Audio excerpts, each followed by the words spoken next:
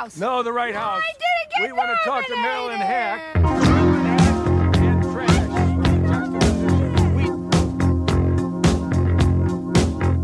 I'm from Canada Water.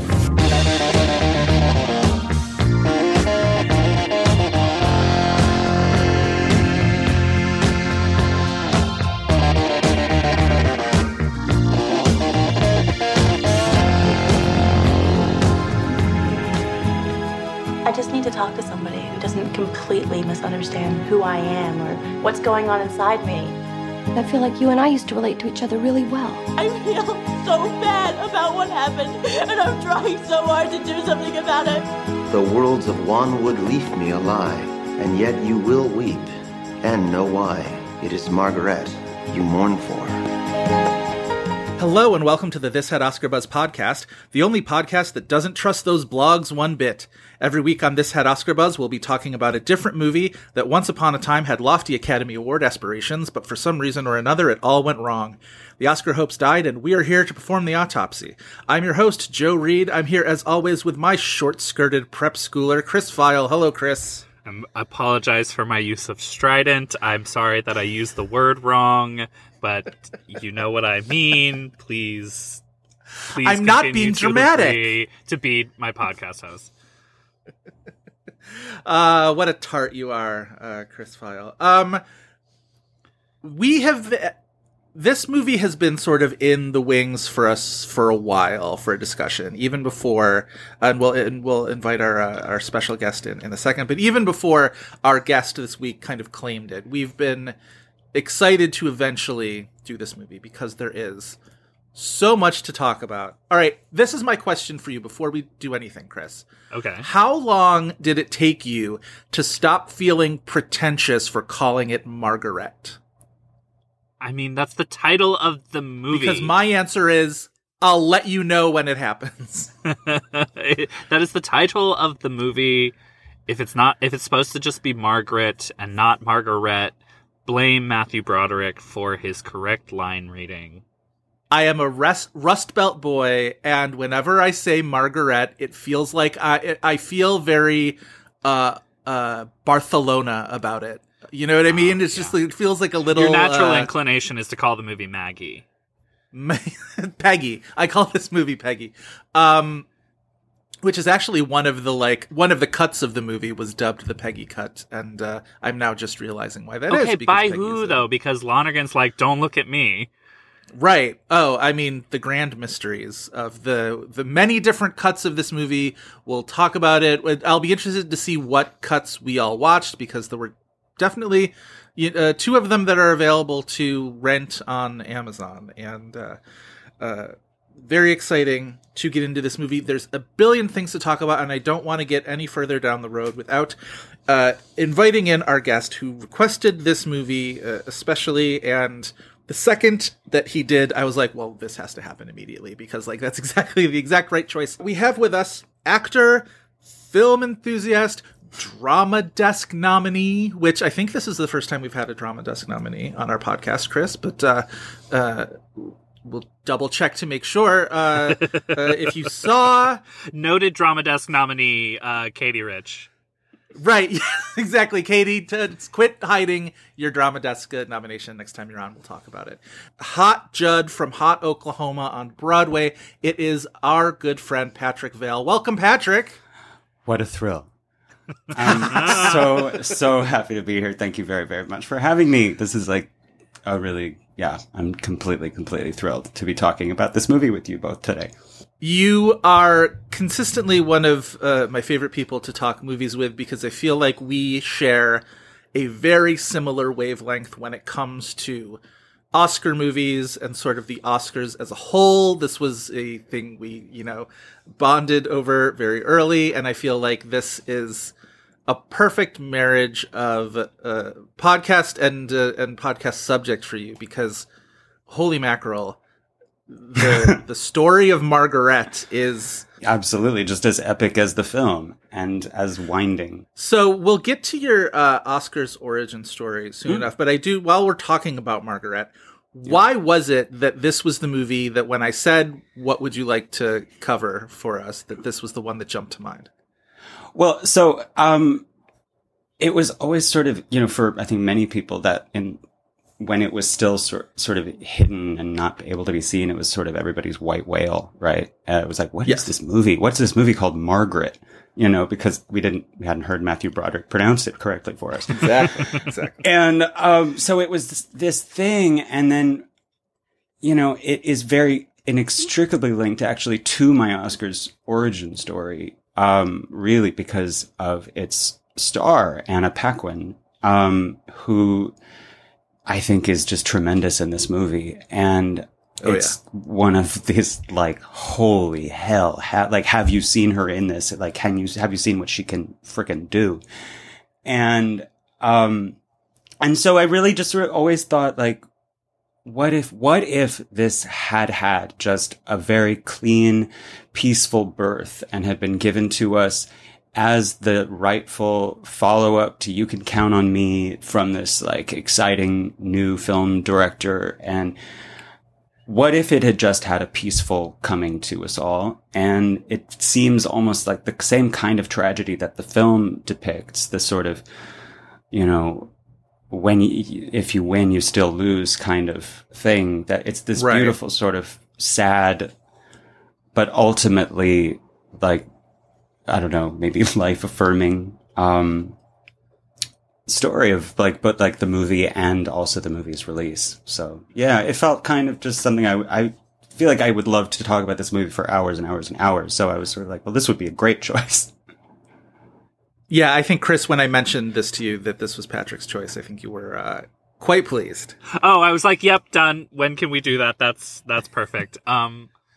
It's I definitely want to talk about when we get into the movie. I'm so glad you brought it up, Patrick. The idea of what would it have been like for this movie had it had, its original intended birth. Even if that meant that there was still some, like, delays, but there weren't all the lawsuits, and it got a normal release. I'll be excited to talk about that. But, like, as far as talking about this movie for hours, my one thing about doing this movie is, like, and I felt this with things like Hustlers and, other movies that we are really passionate about and love, is, like, it would take so much to do. Like, I'm almost nervous to talk about this movie because I know I'm going to, like, get on the other side of this recording and be like, oh God, why didn't I bring this up? There's just so much to talk about that a single episode feels like it'll never be sufficient. Oh God, yeah. Right. No, I have, like, this list of things that are, like, really just a list of while I was watching the movie, just being like, oh, I want to talk about this, which obviously is, none of that is, like, important enough to actually even speak about, but it's just little things that you love about this movie that, like, keep sort of popping up, and you say, oh God, look at that, and it's just so freaking good. So which cut did we watch to prepare for this? Or did some of us do both? I tried to do both. I ran out of time, but I did the extended cut. I watched the 3+ hour director's cut.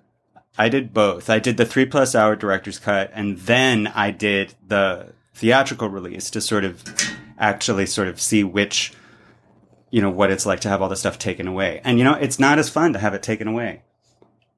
I'm glad that we have that perspective, so we'll be able to, because I'm watching this, and this is only the second time that I saw the movie, and the first time actually that I've seen the 3-hour cut. The only time I'd ever seen it was when it was theatrically released at the end of 2011, and that was the 2.5-hour cut. So I'm watching this movie, and I'm just so you're one of the, like, 5 people that saw this in its original theatrical run. I had, like, the absolute privilege of living in New York City, and it wasn't during its initial release because it was sort of. Oh, they put it back. Oh yeah, they snuck it into theaters, like, really legitimately. All of a sudden, I remember being on Twitter one day, and somebody, and I can't for the life of me remember who it was, but was just like, did we know that Margaret got released into theaters, like, last weekend? Like, it was one of those things where somebody just sort of, like, must have noticed it on whatever theaters. It was a very intentionally selected date, which of course we'll get into the whole like mishigas of it finally actually getting into theaters. But like, it was September 30th of that year as New York Film Festival is going on, I believe. After, Venice, Telluride, Toronto, and it, of course, doesn't go to any of those festivals. I mean, like, it was ideal kind of burying ground for this type of movie that, like, I do ultimately think it was kind of intentionally, it was released within a way to, like, not get people to see it, but also I think they were probably still licking some wounds or afraid that it would not go over well or be treated as a disaster. They would rather it just be ignored, quietly put away. And I think it was at Cinema Village too, which is sort of like not a particularly trafficked theater, And when it went back into theaters in December, when finally the grassroots campaign sort of pressured them to release it again into theaters, it was back at Cinema Village too. So it wasn't like it was, and like love Cinema Village and very happy for all of those, West Village movie theaters, small little West Village movie theaters. But I remember seeing it. It wasn't on New Year's Day, but it was like shortly thereafter, like right after New Year's, and it was only in that theater for a few weeks. But I felt very fortunate that I was, living in New York City and was able to see that. And the ideal way to see this movie, though, is to exit onto a city street completely alone into the bitter cold. Right. So Well, you saw it in ideal circumstances. Yeah, absolutely. Oh, this is the New Yorkiness of this movie. I remember watching it again. I remembered why I have this sort of odd feeling when I walk past that fairway on Broadway on the Upper West Side. And I'm just like, oh, right. Like, this is why. Like, this is why I always sort of like stare down that fairway a little bit. It's because it's right there at the bus crash scene in this film. Oh, It's amazing. There's an interview with Lonergan where he talks about how specific they were with the geography of New York in this movie, that he really didn't want them, like turning onto 74th Street and then turning a corner and suddenly they're in Greenwich Village. And it really gives this movie this sort of unspoken texture that it feels very, very, very alive in this way because of that. Which is why it would drive me crazy, and not to like be the annoying like New York centric person, but like this is a New York centric movie, so I feel justified. Yeah. But it would annoy me when I would read a review and they would be like, their apartment on the Upper East Side, and I'm like, listen, buddy, like this is an Upper West Side movie through and through. Like I don't want to hear about your Upper East Side. Like Lincoln Center is coursing through the veins of this movie. Like what are you talking about? So it's a nuanced thing, but it is very specific to like Lisa's mindset in this movie, in that like she's living in the most bustling city in the world, but she only exists in a very small part of it. Like keeping it kind of isolated to a few neighborhoods, basically. It really kind of gives you this sense of her world being incredibly small, but she exists in a very full world. To the point where when she's like going to Jeannie Berlin's house, which might just be in a subway stop away or two, it feels like, she's an adult going on some journey outside of her normal bubble or, Oh yeah, and then when she goes to Bay Ridge to see Ruffalo, and like that's the one where it's just like this might as well be in like Kansas as far as Branson. Like it's so far. Right? Well, there's a shot where there's a few shots of this where you see sort of Lisa walking down a city street and she sort of like disappears into the crowd. This very sort of, I always think of it as the Natalie Portman and Closer shot, even though like I know it's like it goes beyond that, but that's the one I always think of. And canonically, it's referred to as the Tootsie shot, but like the Tootsie shot, yes. And she's in Midtown, and they show the 51st Street sign, and I'm like, well, that's fairly far south for Lisa. Like, it's just like she's really far afield of her preferred environs. Like, she's a 75th Street lady, as far as I'm concerned. But yeah, it's the New Yorkiness of this movie really obviously appeals to me. I've talked about this on the podcast before. I am in a very Upper West Side portion of my life right now. I watch Only Murders in the Building and sigh deeply, knowing that I would absolutely risk being murdered in my apartment if I could live in one of those places. Same deal with Single White Female. I would absolutely let Jennifer Jason Leigh murder me on most occasions, but especially if I could live in one of those fancy apartment buildings. Oh, 100%. Yeah. Wait, so Patrick, you alluded to it when you were talking about Margaret, but your Oscars origin story. We ask this of all of our first time guests, and I'm sure we've discussed this over drinks on frigid outdoor bar setups before. But share with us again, what would you consider your Oscars origin story?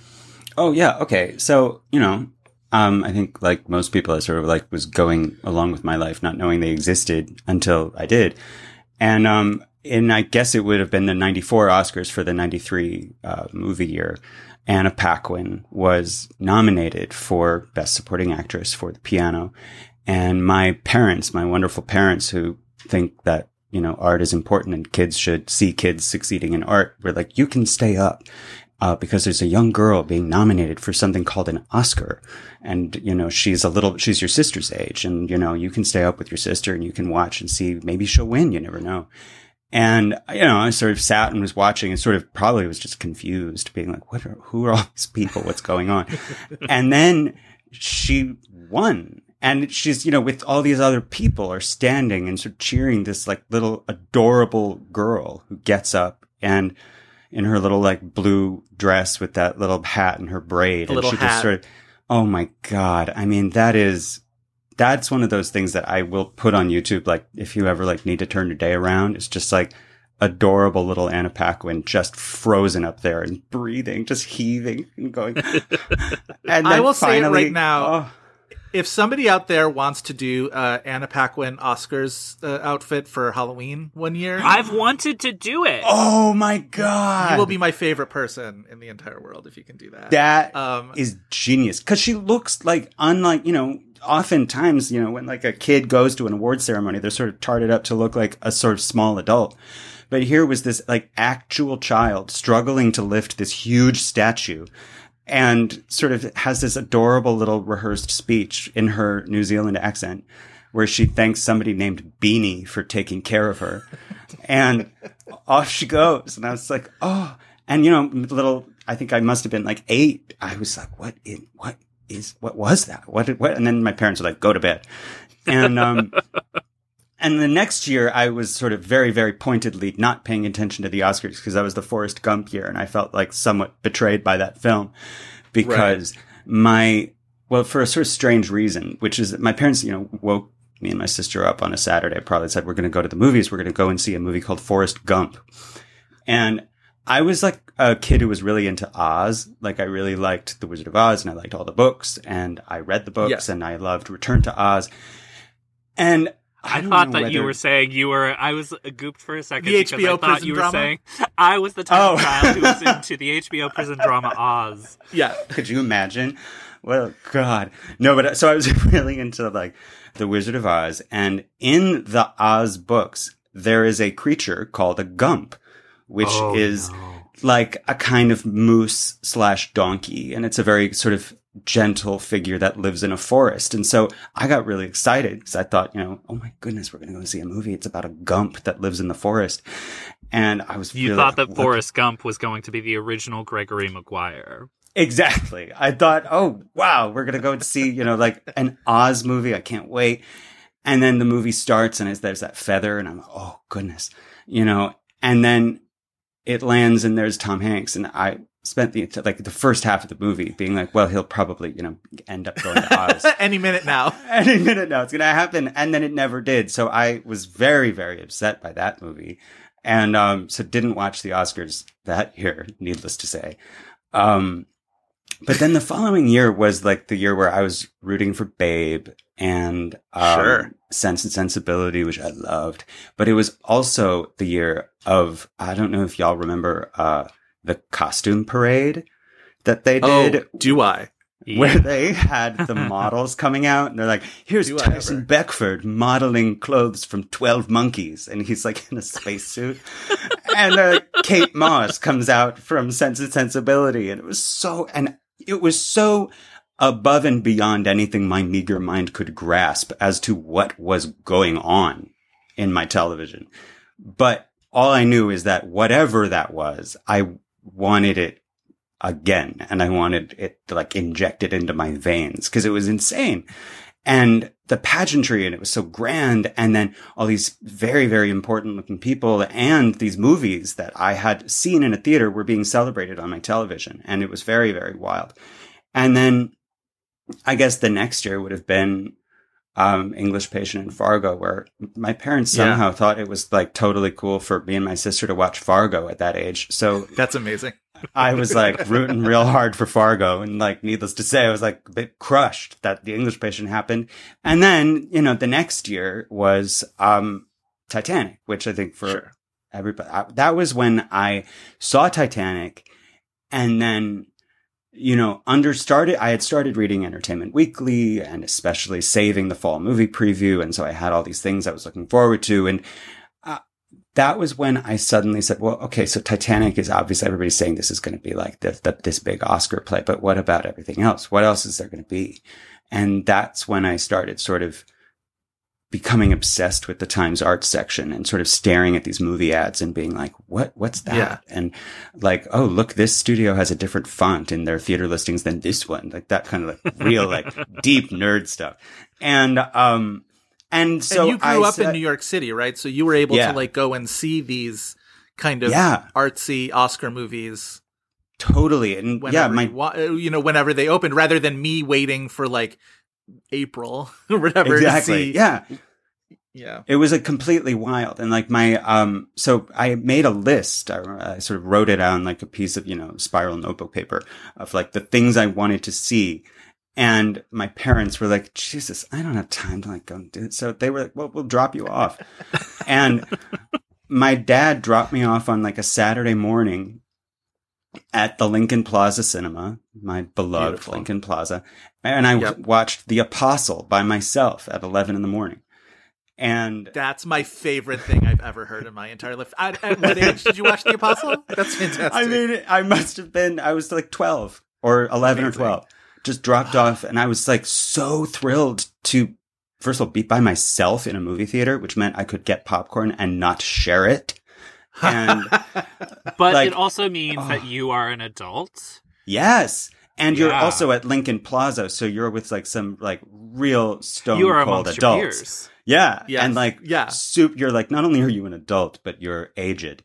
And right. It was so then like my dad picks me up and he's like, how was the movie? And I was like, oh, it was really great, thinking I felt like such a freaking grown up. And then he, we take and like have lunch. And then he went and dropped me off, I think at like the Sutton Place Theater, some theater that's no longer there, where I watched Kundun. Oh my God. All by myself. And like, talk about not knowing what the hell was happening, but being like, wow, just like, damn, Scorsese. Like, I didn't know who Martin Scorsese was at that time. Sure. I knew who Philip Glass was. So that was my pretentious little child self. I was like, well, Philip Glass did the score. I would have thrived as a precocious little New York City child. I have to say, like, I really would have. Oh yeah, you definitely would have. It was amazing. And so like, in that year I ended up seeing pretty much like everything. So then I got to be that little asshole kid at watching the Oscars who's like, oh, I think this one's going to win. But Julie Christie's really great in Afterglow. And just like total little dickhead. And, that was sort of, and then it was, I was a goner. The most from popular kid in school talking to the other kids about Afterglow. Oh, I mean, I definitely came in when we had to do like, reports at my school, like in front of like the whole upper school. And I'm like in 8th grade and I'm like mortified and I like, hate everyone and everything. And I went in and was terrified of speaking in public in front of all these people. So what I did was I just did a weekend box office report and I just rattled off the numbers like you wouldn't believe. And all these kids were like, wow, you really know your stuff. And that was my big sort of like, middle school success was fantastic. like that. But yeah, so then it was sort of from there on out, I was pretty much a goner every year. And like, and then, The Hours very much was another big stepping stone in terms of my like love of actresses. That's what we like to hear. Yeah. You're kissing up to us now, and we appreciate it. So thank you. That was, it was a huge one. And like, that was also a big one in terms of like my deciding secretly that I think I wanted to be an actor. And, sure. But then, cause seeing, I had like, Nicole Kidman had so that sort of fantastic run of like Moulin Rouge, The Others, Birthday Girl. And, I was like, wow, whatever. If she can do that, then like, this is worth actually doing. And, do you ever imagine, and it's gotta be true, that there was some either critic or some opinion haver back then who was like, you know what the real best Nicole Kidman performance of this stretch is? It's Birthday Girl. Like, who was the like contrarian of contrarians who was just like, you're all up a creek about this. It's Birthday Girl. That's the one. That's the Armand White opinion. I mean, listen, I was that asshole. I was like, you guys really need to see Birthday Girl. You're really sleeping on Birthday Girl. I was so amazed because I was like, the first third of the movie, she doesn't speak. The second third, she speaks Russian. And then the third, she speaks English with a Russian accent. Who else could do that? Probably a lot of people. But like, I was like, she was, I was that's so fantastic. Into her. All right. This is my favorite Oscars origin story of them all. Again, the more I imagine the life I never had as a little twerpy New York City movie boy, I saw in our fantasy repertory theater, we will on your birthday program a double feature of The Apostle and Kundun. Yes. Just for you. Oh my God. I mean, what a day that was. That was, that was also always the fun of it, was like programming sort of things to get to pair things together. So I think I did like Wag the Dog and As Good as It Gets in one day. And, A Bug's Life and Ants. Like, Jesus. Oh, really? Just like keeping it on theme. Yeah. You really, to best like judge the differences between the two of them and really get into the finer points of exactly, insect life. Yes.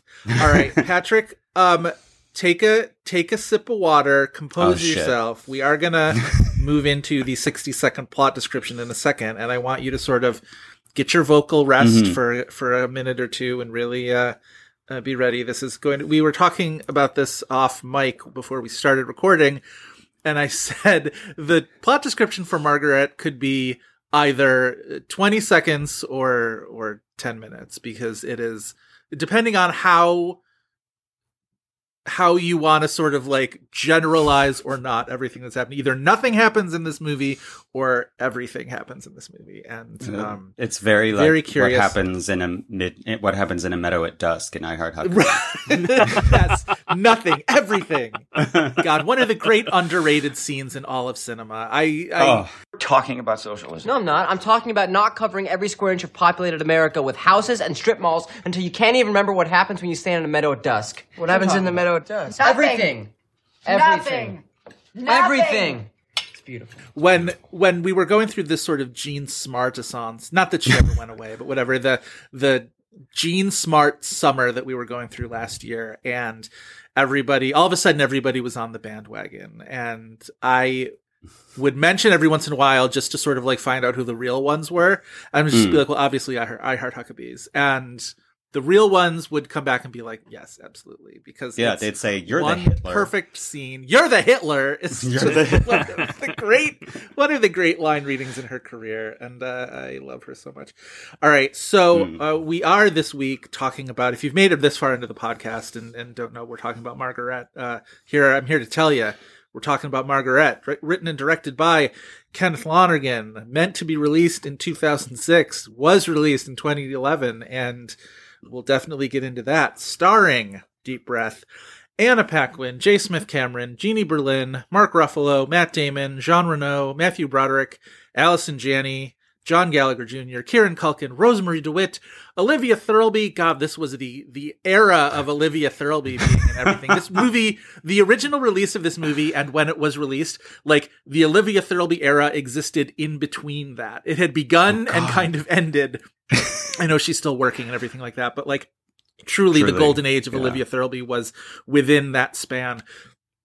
Kenneth Lonergan is in this movie himself. Sarah Steele, Michael Ealy. Who am I forgetting? There's 8 bajillion people in this movie. Oh my God, Josh Hamilton. It depends on which cut of the movie you've watched. Right. Also true. It premiered, as we said, sort of snuck into theaters on September 20th, 2011, was re-released a few months later after an online campaign, #Team Margaret.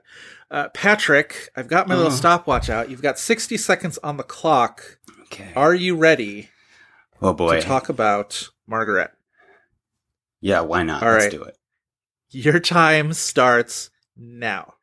Okay, picture it. New York City, post 9/11. A teenage girl named Lisa Cohen lives on the Upper West Side with her actress mother and little brother, where she also goes to high school. Her father lives in LA and is planning to take her and her brother on a horseback riding trip in New Mexico, and Lisa decides she simply must have a cowboy hat for this. She can't find one, but suddenly, as she walks down Broadway, she spots a cowboy hat on the driver of the M104 bus and decides to playfully chase him down, trying to get his attention so she can ask him where he got it. He's waving back, and they're both smiling in a sort of game, and they're so caught up that they don't see the light change to red. He barrels through it, running headlong into Alice and Janny, pushing a shopping cart from Fairway. Lisa screams and cradles Janny's head in her lap as she dies horribly.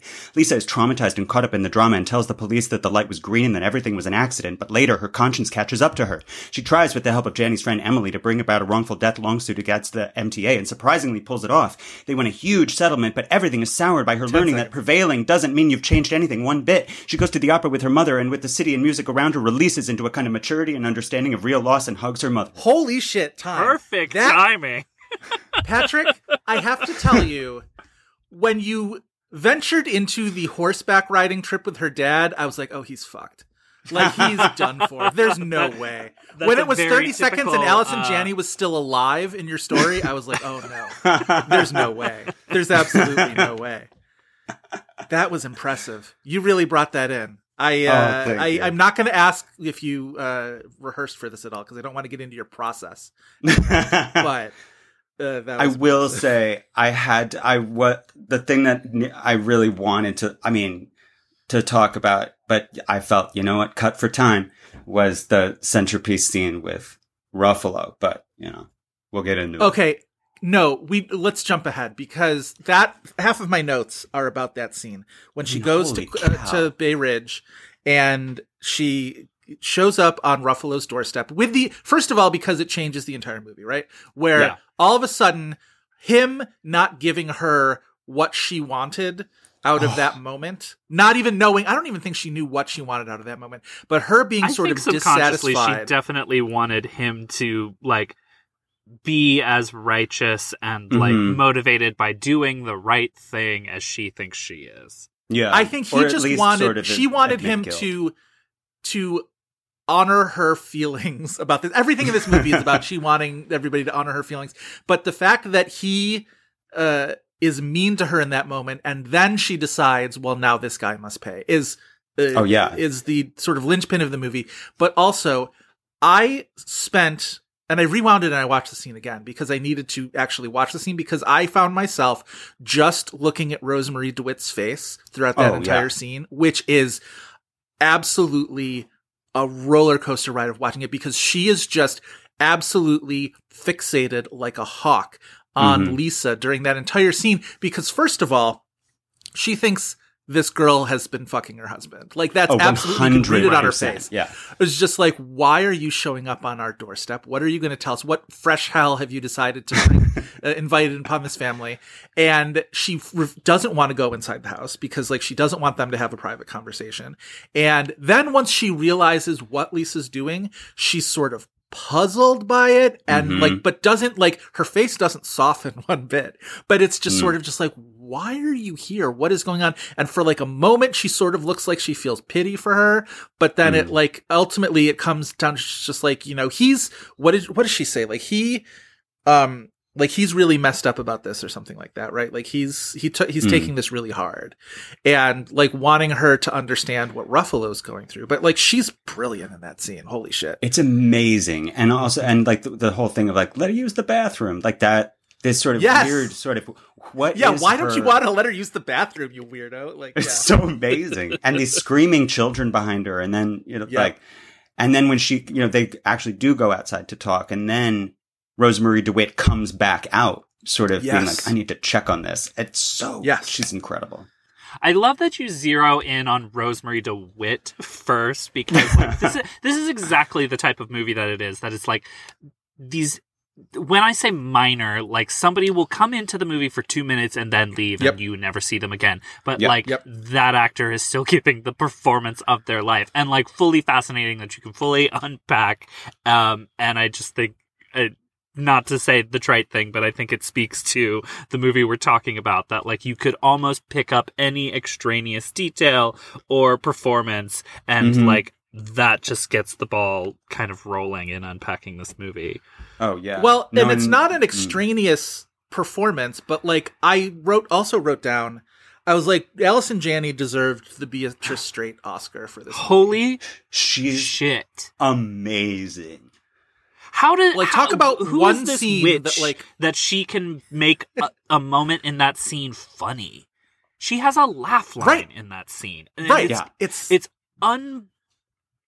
That scene is unbearable, but then she still gets a laugh, and I mean, she's playing and then the horror of it too, obviously, where like when she says, "Are my eyes open? I can't see." Like that is just like a icy chill, just like spikes through your heart. It's crazy, and that's like amazing pacing of that, of just then everybody freezes in this sort of sweet, like little girl way that Paquin says they're open. It's that scene is also striking to me the movie's so dense that you don't really think about like the delay and the timing, but like the movie does feel like a time capsule when you watch it. And I think at the time it felt it because, culture had changed so much.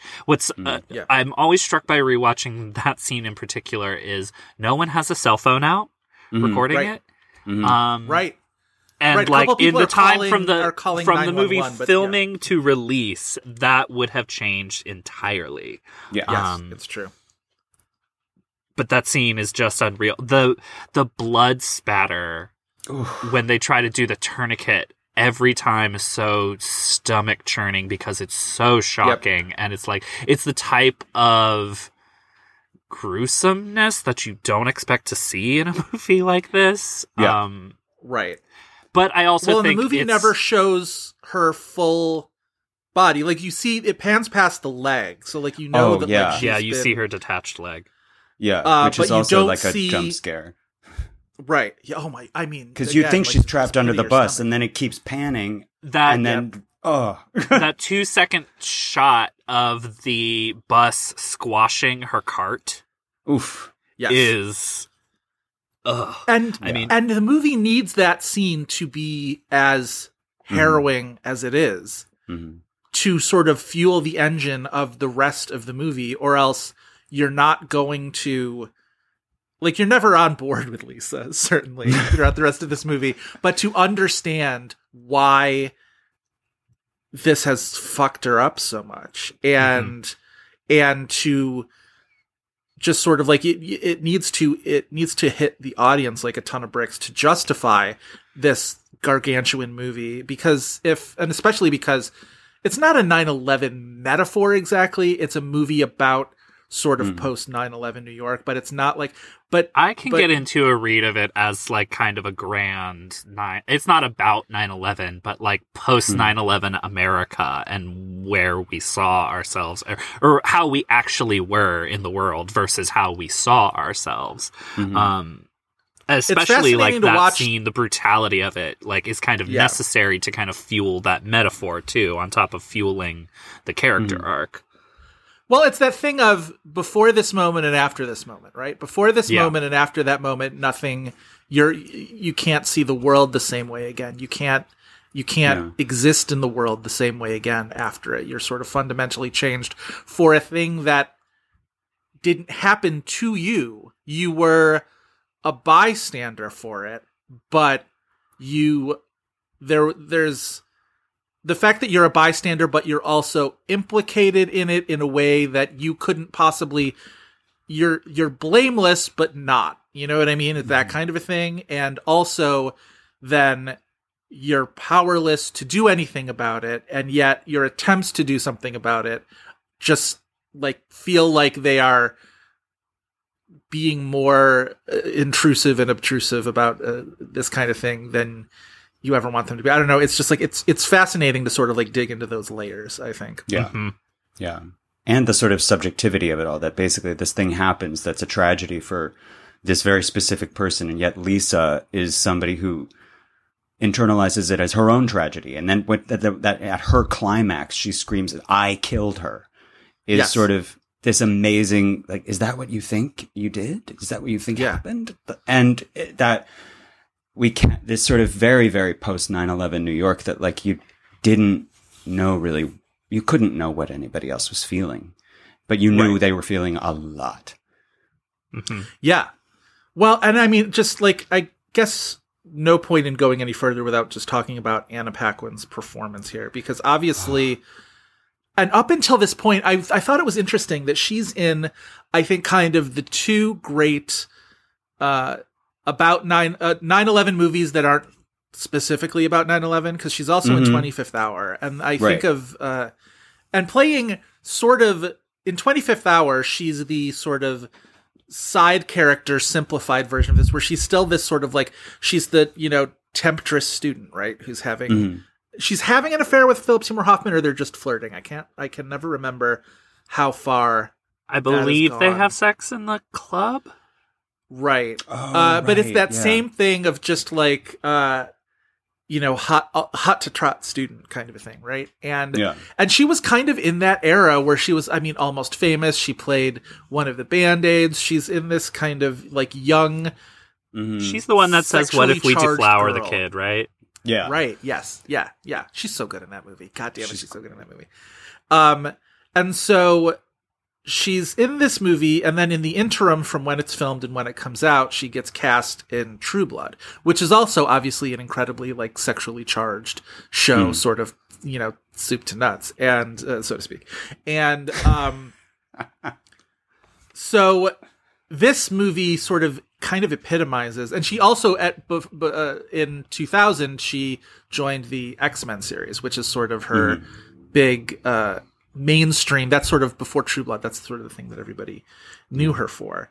But this is it's fascinating to imagine that for 5-6 years, there was this titan of a performance that she had kind of locked away in a drawer, and nobody had been able to see it. I think I find that so fascinating. That like all of that time.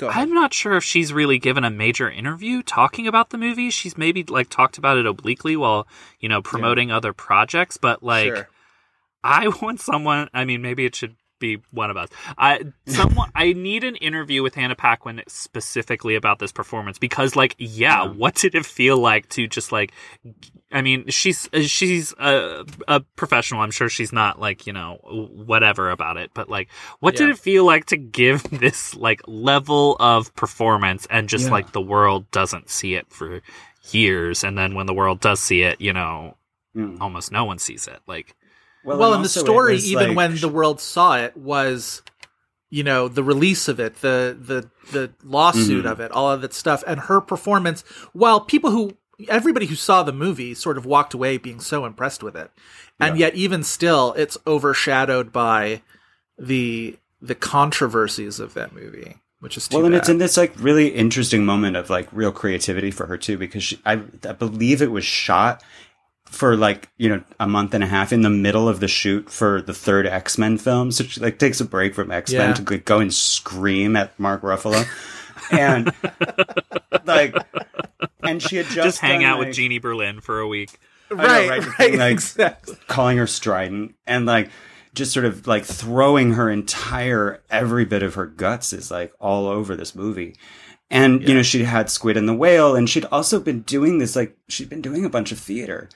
And, which I guess actually was sort of how she ended up getting this role, was that she did Squid and the Whale's the other one. Squid and the Whale's the other hot student role. I knew there was a third one in there somewhere, but it really was like, it was almost like a typecasting thing for her. 100%. Yeah. Well, and she made her like off-Broadway debut in this play called The Glory of Living by Rebecca Gilman, where she plays a young sort of like child bride to this guy who she ends up being the one who like lures little girls in for her husband to abuse, and then she murders them and buries the bodies. Karla Homolka story. Holy shit. It was crazy. There was a real life Canadian couple that it might have been that. And probably. yeah, there's a Law and Order episode about them. Ellen Pompeo plays the woman. It's amazing. Yeah. Anyway. And she got, I mean, I remember when this happened, it was like in 2002, oddly enough, directed by Philip Seymour Hoffman. And I remember reading like in the arts section, this like review from Ben Brantley that was like, this is the greatest performance ever.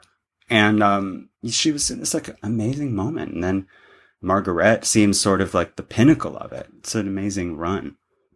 Well, and it's funny because she wins the Oscar when she's a kid. And like the history of sort of Oscar winning kid performances and their subsequent careers, it's like no shade to Tatum O'Neal, who like has been through enough and she doesn't need my bullshit. But like, it's not like Tatum O'Neal sort of blossomed into like this great actress of her era, right? Or anything like that.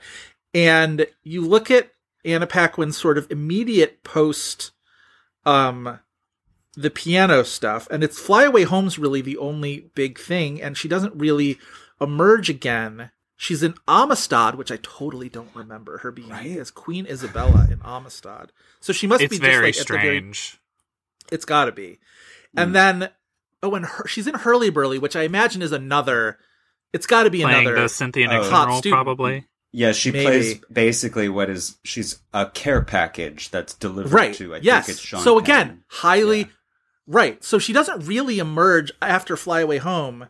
And it's funny that it's only Fly Away Home 96 and like Hurly Burly 98. So it's not really that much time for him going from, kid to this. And obviously the sexualizing of her in Hurly Burly is the point. It's supposed to be problematic. It's supposed to be uncomfortable. I remember I was such a pretentious little asshole. I remember being like, I want to see Hurly Burly. Why? I don't know. I hadn't seen the play, but I knew it was based on a play. And I knew it was like, this sort of acclaimed playwright and gosh, this cast. And I remember watching it and I was 18 at the time. So it's not like I was too young to understand it, but as I've said before, like I was whatever ages I was when I was younger, I was a young 18, I was a young 16, I was a young whatever.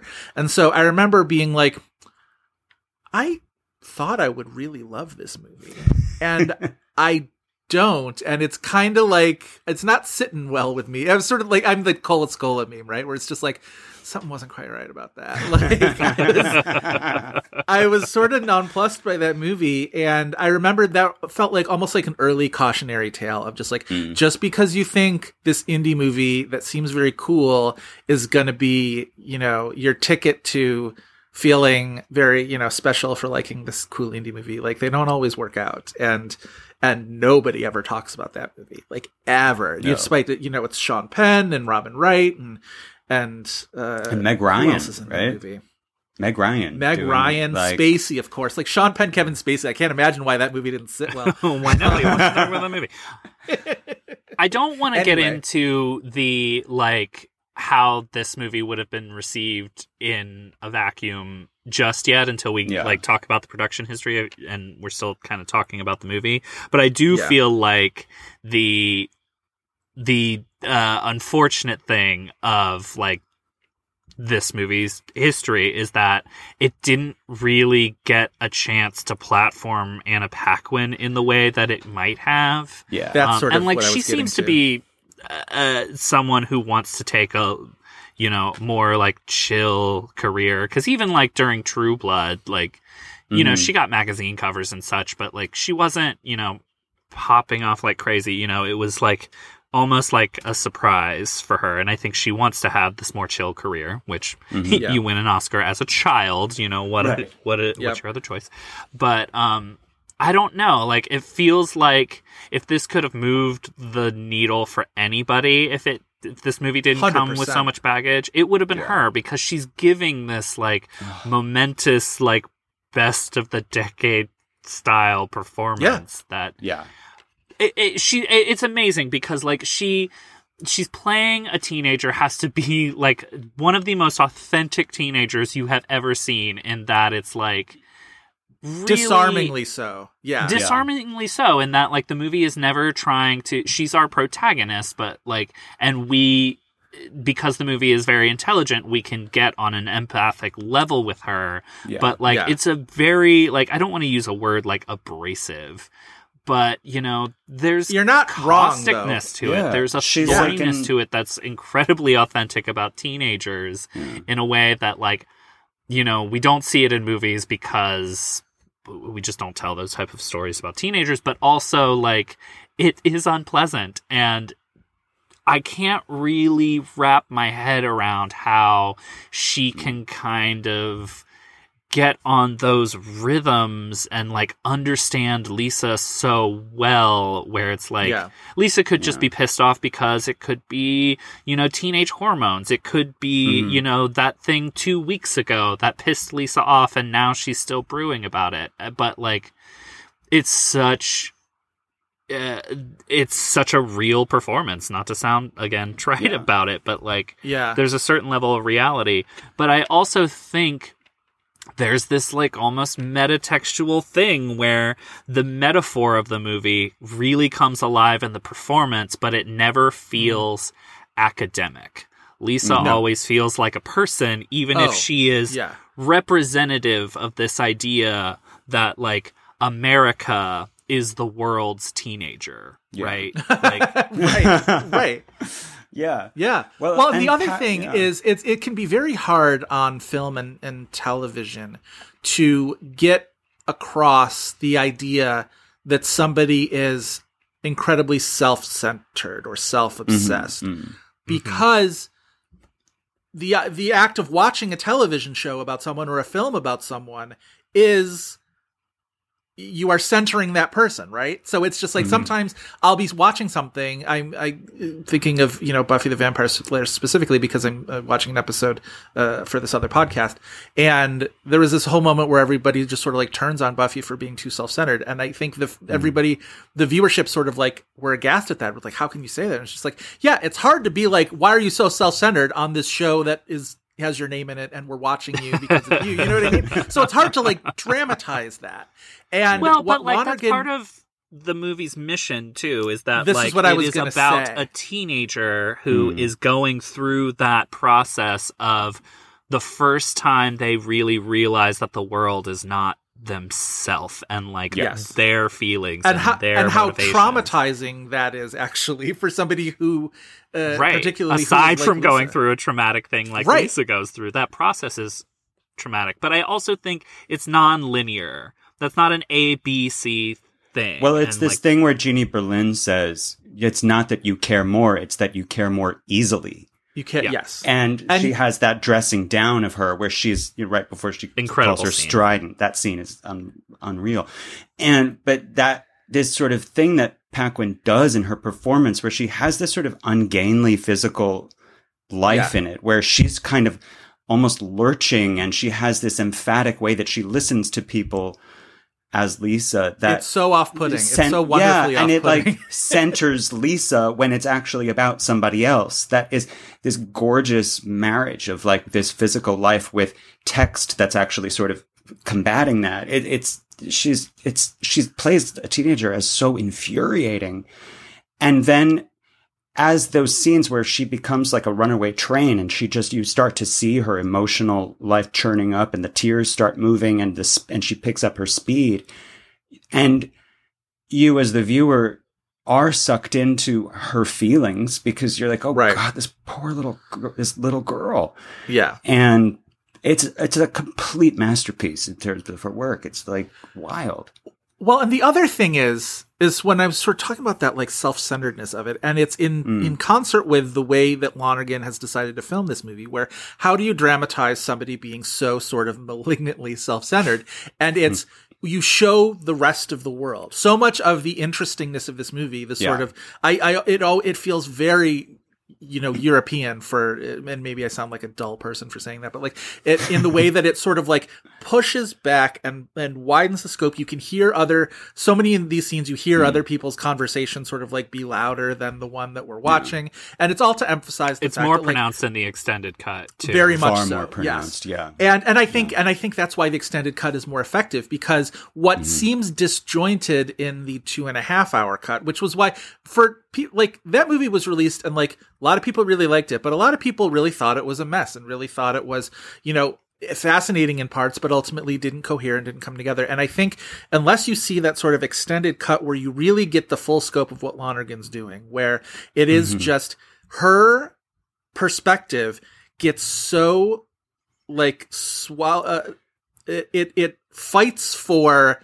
space with everything else that's going on around her, right? Where there's this whole big city that is existing while she is having this little personal tempest, right? Where she's just like, everything is like the most important thing. And the movie doesn't ever discount her because, again, it shows you that harrowing bus crash. Like you never are able to be like, well, she's really making a lot about this. But you also question why she isn't able to see that all of these people around her are also going. She never sees what her mother's going through until the very end. That's what the catharsis of the very end of the movie is they finally sort of like see each other, right? She never fully gives Jeannie Berlin's character the primacy of letting her take the lead in everything that they're doing, trying to, get justice for what's going on. Like, God, all of those scenes where they're on the conference calls with the family in Arizona, and every single time Lisa just sort of like barrels over and takes over that conversation, it's so viscerally uncomfortable for me because I was just like it's not about you, but yeah. But anyway, so I feel like Lonergan, it's just a wonderful decision that he makes to film it in that way and dramatize this thing that feels maybe difficult to dramatize. And it really like comes across really well. I read this interview with him in The New Yorker where he talked about that exact thing that you're talking about, where he said that usually what he was interested in is that usually when you see a character go on a journey in a story, you only see them in relationship to the story. Right. Right. Like, so like you get a little taste of what their life is like, and then the big event happens, and then you follow them through that event. But his idea with this movie was, well, what if the event happens and then we keep everything else that we've already been seeing in terms of the setup going at the same pace and with the same amount of focus. And so you kind of actually have Lisa in a weird way, like wandering into other people's frames and making it all about her. Yeah. And you get a richer understanding of that character because the canvas is so big. And because it's not just about the bus crash, it's also about her bringing that bus crash into all of these other things and her abortion and like all of that. I mean, that scene is excruciating. Oh my God. Did you know I had an abortion last week? It cost $400. That's all the mention it gets in the theatrical cut. So right. Oh yeah, it's kind of odd in the theatrical cut when she says that to Matt Damon, which is a whole other like can of worms for the movie. You don't see any of the process. You don't see her fight with her mom when she tells her mom it could be one of a number of men. Yeah. You just see her saying, "Do you guys know I had an abortion last week?" So it plays incredibly strangely, and at that point we're already like invested in Lisa's emotions, but also highly skeptical of anything that comes out of her mouth. It could be in that version of the movie, it could be a lie for her to get a reaction, and and it reflects how flailing she is at the moment, or it could just as easily be true as not true, which like pulls off this really interesting effect in the movie, in that version of it at least. But it's so similar it's so to me weird. to the Ruffalo scene too, because it's another one where she just sort of charges into this scene. She has in her mind, I think, a reaction she wants to pull out of Matt Damon, right? She wants to make him uncomfortable. She wants to sort of put him on the spot. She doesn't get out of his reaction what she wants. And so then she has to completely like change course and change tactic. And it's so, it's fascinating to watch that because you almost want to just be like, what did you want out of it? What were you looking for out of this exactly? And to watch her sort of be stymied kind of in that way by, I can't remember the actress's name, but she was in Mare of Easttown. She was the the one friend who was angry at Kate Winslet in Mare of Easttown. But sort of her presence there, Julianne Nicholson. No, the one whose daughter had been missing at the beginning of the show, who Kate was never able to find her. Remember, and then she was like, she was pissed at Kate. I can't remember her name. Anyway, but I think sort of her presence in that scene, almost sort of like Rosemary DeWitt's, kind of changes the alchemy of it a little bit. But I wanted to ask, because I can't remember whether this scene was in the theatrical or not, but the play rehearsal scene where it's not in the theatrical one. It's not. Okay, I didn't think so. But where the drama teacher, the scene with Sarah Steele. Oh. Yes, so but great. where she and Sarah Steele sort of have the tearful sort of like, I'm sorry I wasn't there for you after the thing that happened with the lady. But also the fact that like, what is her name? Angie, who was in the argument with Lisa in class about the war and about Afghanistan and Iraq or whatever, that she's just like, I don't feel like I'm a part of this at all. And I know that like from a tech perspective, we really don't feel valued in all this. Oh, it's yeah. Just like the omnidirectional kind of self-centeredness of everybody, and the way that like this drama teacher is encouraging them all to sort of indulge in those sort of and just like self-centered. sitting there with a smile on his face through all of this. So it's like this whole exercise is about fueling something for him too. So it's like making these kids do this is a self-serving act for this teacher, director, whoever. Well, and you wonder, and you're just like, how are these self-centered little monsters created? And it's just like, oh, right, like this kind of thing. Like, yeah. Well, and also like it sort of underlines the fact that this movie is such a great theater movie too. Like it has in the depiction of J. Smith Cameron and like her life and how rich and textured that is. And also sort of like very nicely, actually uneventful. Like it's a job. That's where she goes to work every night and she's very invested in it and everything, but it's a job. And but then to have also the fact that Anna Paquin's like running the soundboard is perfect in every single way, that she's controlling everyone's volume. And, and then like to have this hilarious sort of, I'm sorry scene is so spectacularly great because it's not condescending to these people. It's just depicting it honestly, and which makes it even funnier. Well, that's why all of the classroom scenes to me are sort of like that too, where it's just like, it's both, it's irritating to actually sit through because it's just like, it's teenagers being their most sort of, I mean, you've mentioned strident, but like, it's their most sort of like certain of their own, like you give a teenager a little bit of knowledge about the world and all of a sudden they know everything about it. And it's, and they're just sort of like just screaming at each other. And then it's also the scene where they're talking about Shakespeare, about King Lear, and that one curly-haired kid where he's just like, why isn't it about the fact that the gods are don't regard us all as flies? And I think I'm right. And Broderick is finally just like, it's not what it's about. That's not what Shakespeare intended. And just like the absolute frustration. Just not. It's just not. There are scholars. And he's just like, what, like 9 people in France in the 17th century? And it's like, shut up. Just shut up. And then he like goes back to sipping his orange juice. I have that written down on my pad of paper of, is this an unofficial sequel to Election? That this is actually Mr. McAllister. 100%. Like now teaching at this Upper West Side school. All right, we're at the hour mark. We really should talk about the production controversy of this. Chris, do you want to sort of walk us through what exactly happened here? Yes.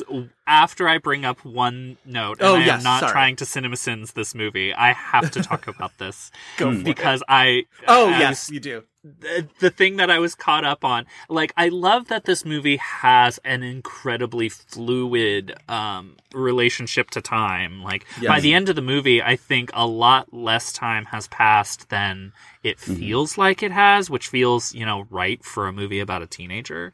But in regards to like this being a theater movie, I do have some questions, because how long is J. Smith's Cameron off-Broadway play in previews? Because the day of the accident is when Jean Reno meets J. Smith Cameron and is like, I've seen this twice already. Okay, it's in previews. And then, like, some time passes, and then Lisa and her mom have a fight, and her mom's like, the opening is in 2 weeks. And I'm like, the preview run of this whatever play is longer than most off-Broadway production. It's clearly the play from Clouds of Sils Maria, right? That they're in, clearly... It's just boardrooms, and I don't know what it is. Adapted for American audiences by, like, Daniel Sullivan. What is the great Broadway play about boardrooms that all of a sudden all of these other fictionalized plays are being set there? I can't think of one single, famous play that was set in this sort of corporate setting. And that's the name of the play. Right, yeah, I love that it's called, like, Controversy, and there's an ad for it on the subway when Anna Paquin's going into the subway, and it's like a picture of J. Smith Cameron with like a red background. It's so great. It does feel like it's supposed to be some kind of like Neil LaBute kind of a thing, right? Like Controversy feels like the name of a Neil LaBute play. Yeah, that it's like sort of it definitely has that feel of like Office, like sexual politics, because there's that like 100%. Sort of icy blonde woman next to Josh Hamilton. Yeah, clearly Josh Hamilton's playing a son of a bitch. I don't know. We don't see enough about him. But, like, that, like, come on. Josh Hamilton's not playing a nice guy in that. Yeah, no. Exactly. But anyway. Yeah, that play seems bad. Yes, it does.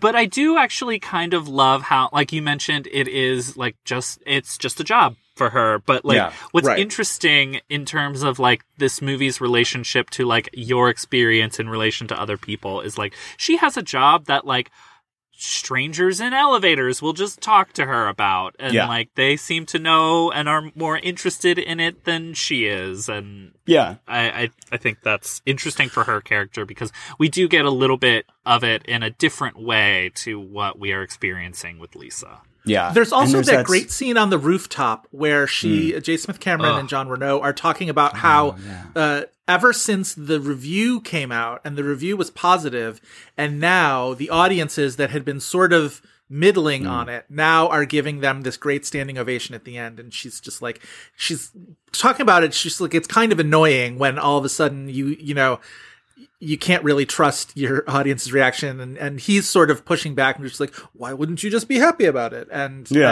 she's like, no, a lot of actors think this way. And Patrick, as an actor, I would like to know the veracity of that. Is that a phenomenon you've ever noticed? And does it make you think less of your audiences? Oh, well, it definitely happens. And I'll tell you the way it can really happen and be really, that's when you do start really judging them, is I remember doing a show that was in previews, and it was doing really well. People loved it. People were very sort of like, this is crazy and really fun and having a great time. And then it got a Times review that was not good. And then all of a sudden, everybody was sort of like arms folded. The audiences were arms folded, and like it was just this kind of chill coming from the audience. Just being like, okay, we have tickets for this dud, and then, sometimes they'd be won over by the end, because it was like, it actually did please the crowds very often. But like, it's a really strange thing. I mean, I guess it's unavoidable, and I don't really I always think about, I think, in fact, I maybe even talked about it on this podcast before, the Andrea Martin and Pippin of it all, where at one point it was remarked in either the Times or in one of the reviews or something about that, about how the audience erupted into spontaneous standing ovation after Andrea Martin's big trapeze number, which, for the record, was astounding and was really fantastic and like fully well deserved. But then every time thereafter, after this spontaneous standing ovation, then now all of the subsequent crowds did it every single time. And I'm like, and it's not that it's not deserved, but it also feels like this kind of manufactured spontaneity, which I find deeply annoying, because it's just like, Have your own authentic experience. I felt that way a little bit when there were like the Rowdy Cat screenings, where the very first one where people were just like, everybody spontaneously sang along to Mr. Mistopheles and just like, and then everybody else seemed like they were chasing their own little moment with that. And it's just like, I get it. I get we all want to have fun with this, and I do too, but it also feels like it's a little bit of like, you know, get your own, you know, moment of spontaneous joy, like to quit cribbing off the student next to you, kind of a thing. 100%. I mean, yeah, I think I feel the same way. And I mean, the other like quick sidebar that like about reviews and things, that scene where Anna Paquin is reading her the review, and she stumbles over the word bravura, and she's like, bruh, and J. Smith Cameron goes, bravura, like. It's so good. If there's any word that she knows and has been waiting for, it's bravura. Yeah, it's so fantastic. J. Smith Cameron in this movie, we gotta say, we gotta take a moment. Incredible. So good. In my view of this movie, it should have gotten 3 supporting actress nominations. It should have gotten Jeannie Berlin, Allison Janney, and J. Smith Cameron. Like, that's 1000%. Yeah. In a very strong year for supporting actress. I was sort of looking at my own sort of list the other day. I was just like, where did I put everybody? And like, I already, like, my ballot that year was already sort of crowded, and it's none of the Oscar nominees. No shade to, like, you know, any of the women who were nominated that year. I mean, this like, is the same year as Young Adult. Like, this is very filled with this year is very filled with female performances that I am like, justice for X. My ballot is Carey Mulligan in Shame. But it's the 3 women from Margaret are in my top. I did sort of a top 6. Carey Mulligan in Shame.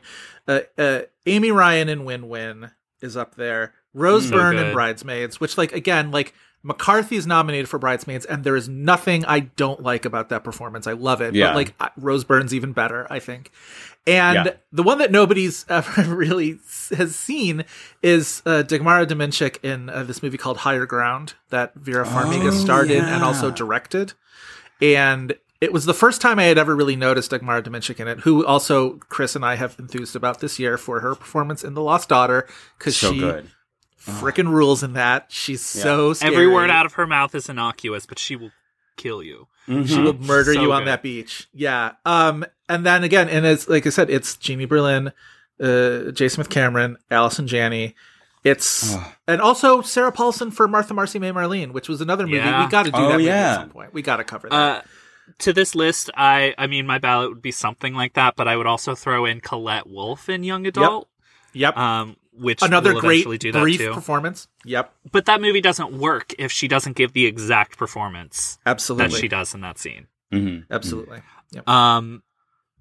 I do think it's a good transition point to talk about like that whole line of, well, suddenly the audiences are, you know, giving standing ovations, etc. In terms of the production history, and eventually talking about how we think it would be received, because like, I remember when this was coming, like everybody was like, oh, this was released 2 weeks ago and we didn't notice. And like, I was somebody who kind of hounded the production history of this movie for years, because like you were saying earlier, Patrick, it was like, this movie is just like lingering around like the white shark for everybody. And it's partly because there was like 2 set photos of it, one of which is like Matt Damon and Anna Paquin having coffee in a coffee shop.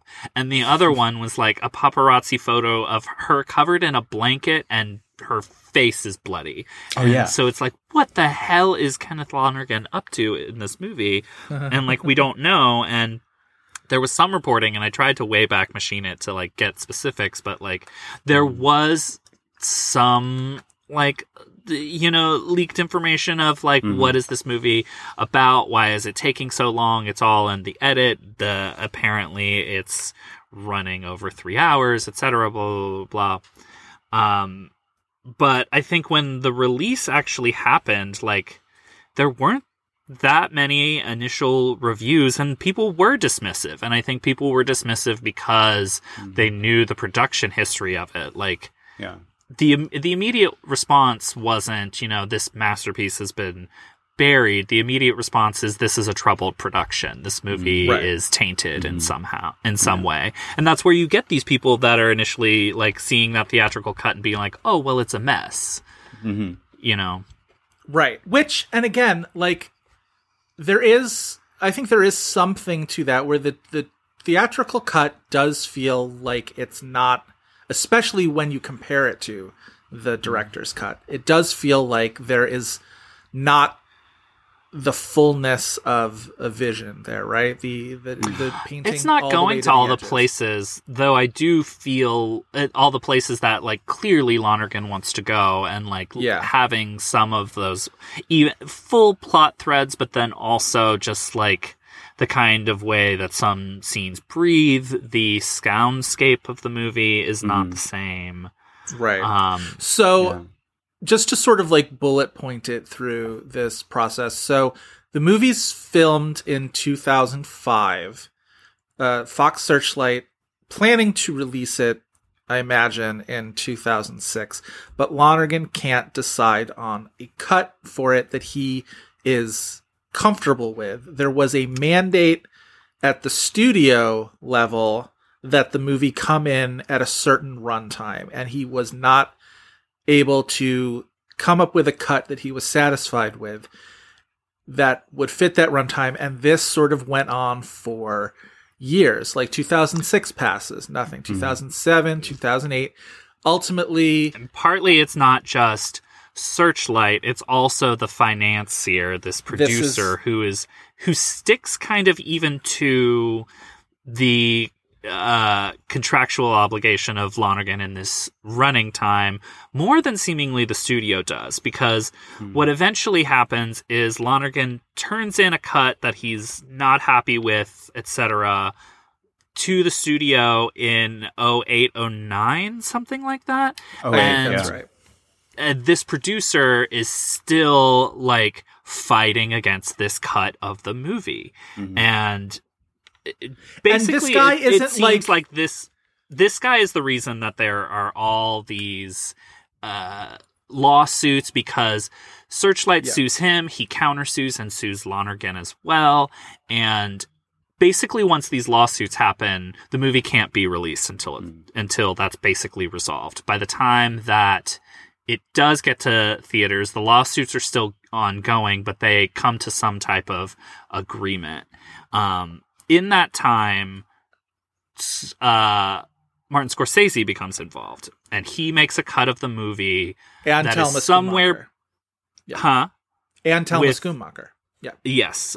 They come up with a cut of the movie, supervised or at least in interaction with Lonergan, and it's somewhere between the theatrical and the extended version in terms of length. And they were going to take this to Toronto. It would have been the world premiere of the movie, and this producer stopped that from happening. Yeah. There's a lot of confusion that people think that the theatrical cut is the Scorsese cut, and I think that's how there were some miscommunications in the reporting of the movie 100%. Initially. But the theatrical cut is assembled by Lonergan. He's just not happy with it. And then this extended cut, he's happier with it, but it's not complete. Like there's like, you can tell that there's moments that are like stand-in audio. It's not like fully sound mixed. Some of it doesn't even look like it's color corrected, on top of like it's in a low def release. Like it only exists. You can stream it, but like physically it only ever has been released on the DVD. Criterion Channel, I'm curious about the streaming life of this movie, because I know when it was on Criterion Channel, they were only showing the extended cut. I don't know what the HBO Max one was. I think that was the theatrical, because I remember it used to sort of constantly be showing on HBO. It would be like you turn on HBO or HBO 2, and you'd see like, Anna Paquin screaming at Jean Berlin. That's fascinating. Yeah. Well, and the thing about the producer too, this Gary Gilbert, who fellow sportsy is listening to this. He is, along with his brother, co-owners of the Cleveland Cavaliers basketball team, which sort of famously, his brother more than him got the flack for this, but kind of sort of not ran LeBron James out of town the first time, but certainly like created the environment that LeBron James would want to leave that team for eventually the Miami Heat, which was a very sort of like a controversial moment. And Dan Gilbert, the brother of this guy, Gary Gilbert, sort of caught a lot of public flack, and deservedly so, for running his superstar out of town. And then after LeBron James left, he sort of badmouthed him in the press and whatever. And these guys just seem like a bunch of schmucks. And also part of his contract with Lonergan as a financier apparently had a stipulation that he would finance Margaret and then basically have Lonergan on loan to do rewrites or polishes on one of his projects. And then once they settled this in court with Gary Gilbert, one of the stipulations, I believe, is that Lonergan has to pay him up to $50,000 of his salary from any studio writing project he has, I guess, indefinitely. Lonergan has not had a studio writing assignment since then. And to that, I Manchester say, by good the on Sea, you, Kenny. Manchester by the Sea doesn't count for that? No, Manchester by the Sea was produced independently and then bought by Amazon. And bought. Yeah. Oh, right. That's right. I can't. Of course, it's Amazon. For some reason, I was just like, "That's another Searchlight," because it does feel like a Searchlight. Because there was the one before Manchester came along. There was the one article I was reading there where there was like, if Kenneth Lonergan just wants to keep writing plays for the rest of his life, he doesn't have to pay this guy a red cent. And well, I'm glad to learn that he wasn't getting paid. When you, as a producer, are coming across, when you allow Scott Rudin to look like the good guy in a relative situation, it's not a really great position to be in if you're Gary Gilbert. The producers on this movie, Rudin was a producer. Also producers on this movie were Sidney Pollack and Anthony Minghella, both of whom had died by the time this movie had made it into theaters, which you talk about like the span of when, this movie was made to when this movie was released. It also... This sort of having nothing to do with the production history of it all. And I do want to jump back into that because like the what if of that is really interesting. But pursuant to the J. Smith Cameron thing, the fact that there are so many Succession cast members on this movie is really fantastic. J. Smith Cameron, Kieran Culkin, they don't share a scene. So we can't see if the crackling sexual chemistry that exists now existed back then. Jeannie Berlin obviously has also been on a few episodes of Succession. I dearly wish more because I love her character so much. But anyway, she just like showed up and didn't speak. Well, she was in season 2 in that one episode where Tom gets transferred to the news division and she's sort of the boss of their news division. And she kind of like, tells him where to go, which is a really fantastic scene. Sid Peach. Also, what a name. Her character in Succession, Sid Peach. Fucking hell, I love it so much.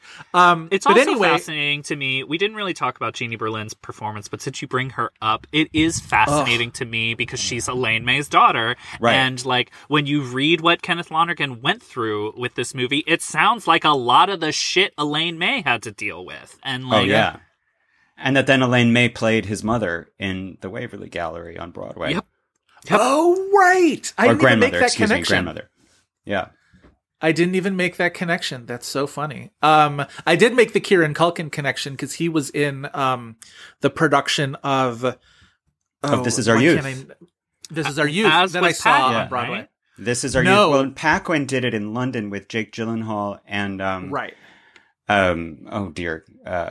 Hayden Christensen. And that was also why she got cast, or how she got this job, was that Lonergan saw her do it, and he was at the beginning stages of writing Margaret, and he was like, well, she's actually really right for Lisa, and she sort of then became who he was sort of writing for. That's fantastic. The one that I saw was Kieran Culkin, Michael Cera, and then what's her name? Tavi Gevinson. Tavi Gevinson was the role that Anna Paquin had played. And so she wasn't the best. I thought Kieran was quite good, actually. He was my favorite part of it. Interesting show, though. So back by to all the indication, this producer is the reason why it was so tumultuous. Because even at a certain point, it doesn't sound like Searchlight was always happy with Lonergan and, just wanted a cut of the movie. Sure. Because at some point they were ready to release it. And they signed off on a cut, I think, in 2008, right? I think Fox Searchlight is smart enough to know that, I would love to know what kind of return Gary Gilbert was expecting to get on this movie. Right. Even in the best of circumstances, how much movie is the best version, the most commercial version of Margaret gonna make, honestly? This is the thing, and I feel like Searchlight ultimately probably was just you know what? We know the economy at work here, right? We know the relative scale of these movies. You're not going to be making millions and millions of dollars off of this movie no matter what. I know You Can Count on Me. I don't remember what scale of success that was, but that was a decidedly indie triumph that it got awards and it got, a boost from being an Oscar nominated movie. But I don't know what version of Margaret you could watch and be we can make some money off of this. Which sort of leads me to my hypothetical situation, which is, say this movie comes out in 06 or 07 or 08, sometime, in that span. It plays Toronto. It is either a 2.5 hour or a 3 hour cut, however that would shake out. In terms of what this movie was. I think this movie takes a long time for people to come around to its greatness. I agree. No matter what. I mean, I think if you look at it in a vacuum of if this was released on time, even if it was released as the best version of this movie, I mean, what Lonergan is kind of after is not, necessarily the most audience friendly type of thing. Yeah. And it requires, you have to be kind of a rigorous audience member for this movie. And watching this in the midst of a Toronto Film Festival where you're watching 3 other movies that day, there's no way even just you're going to be a theatrical release, I think audiences aren't necessarily prepared for movies like this. Certainly not on the scale that Searchlight would have launched it at. And I think also Lonergan coming off of You Can Count on Me would really well, that's the other thing is it would factor into people's expectations of what this is supposed to be. I think because go ahead. The earliest that this movie could have come out would have been 6 years after You Can Count on Me. So even the earliest version of this movie, you would have 6 years of expectation for what's the next Kenneth Lonergan movie. There's no way that wouldn't have led to a whole lot of disappointing sophomore effort from Kenneth Lonergan. I wonder though, what if it had premiered at New York instead of Toronto? What would that have done? And I could see it though being something that some critics got behind, New York film critics or something like that. I think if you release it early enough in the year where you have several months for the critics to, National Society of Film Critics decide to be a little contrarian about things, and sort of throw an interesting one. And they because one of the articles that I read about this was that the hopes for a release with the Team Margaret hashtag was, let critics see this movie, because for as much as Searchlight was listen, we released this into theaters, critics were able to see it in September when we released it, but it really was snuck out there. The team at one of the busiest times for critics, when they would have screened that movie, critics would have already, especially in New York and LA, that's when critics would have been screening, stuff for New York Festival. Right. And so the idea for this hashtag Team Margaret thing that happened on Twitter, which was, again, this movie got snuck out into a release at the end of September. A lot of people didn't realize it. And it was there and gone. And by the time people had sort of realized that certain critics who saw it then were this is really something special. Not all of them, but enough of them that as the weeks went on, people were like, well, now I wish I'd been able to see this movie. Now could they send screeners so that we could maybe vote for it? And maybe we could, make this into, maybe Anna Paquin can get a stray, best actress citation from some out of the way critics group or something like that. Some way that would allow critics to sort of build a drumbeat for this movie. And so that's where this hashtag and also a change.org petition was created to kind of build up this impetus for Fox Searchlight to re-release the movie. It wasn't even about the director's cut. Like, that was beside the point. It was get this movie back into theaters so that critics can see it and audiences can see it, and so that there can be some sort of insurgency for this movie that ultimately never happened. I mean, even forget a director's cut at this point, because at this point, this is the only cut of the movie that we know that exists, because Lonergan wasn't doing really press for it at the time, partly because he couldn't. It was still in litigation. And by the time they actually get an interview with him, I was trying to find this, but it looks like some of these have been scrubbed from the internet. I remember him saying in an interview, I can't talk about certain things still. Yeah. Right. He can talk obliquely about the movie and such, but we don't even know that there's other cuts of it at that point. Yeah, I think the cut, that's the long cut, we didn't know about until the Blu-ray, because it wasn't even on the actual DVD. It was only on the Blu-ray can you see this extended cut that then became oh, you got to see that, or you haven't seen the movie. Right. Yeah. Yeah. So before we get into, I feel like there's still plenty of things to talk about this movie. We could do a 4-hour podcast on this movie.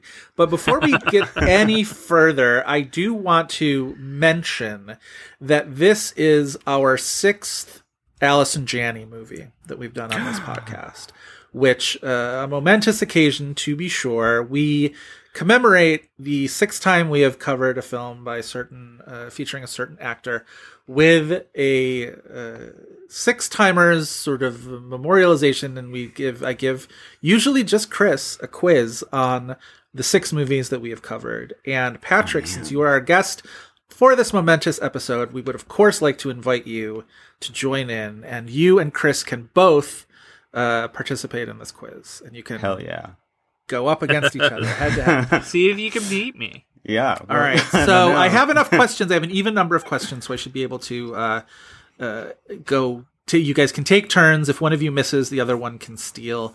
And so if you have something to jot down, just so you have the titles in front of you, the 6 Allison Janney movies that we have covered on this podcast have been The Ice Storm, Ang Lee's The Ice Storm, The Girl on the Train, Allison Janney, of course, playing the police detective, Mrs. Policewoman. We gave you all the clues to The Girl on the Train.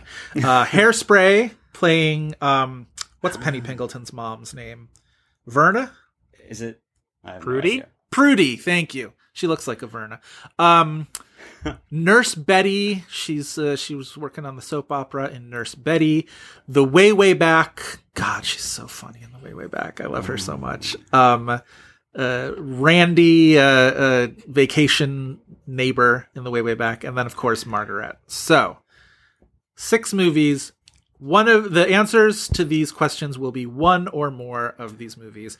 Patrick, as our guest, we are going to invite you to go first. Okay. So for you, and I'm going to keep score. All right. Let me just write down your little names here. Patrick, Chris. All right. Question 1 for Patrick. Which of those 6 films is the longest? Well, so this is a tough one. I'm going to guess Margaret.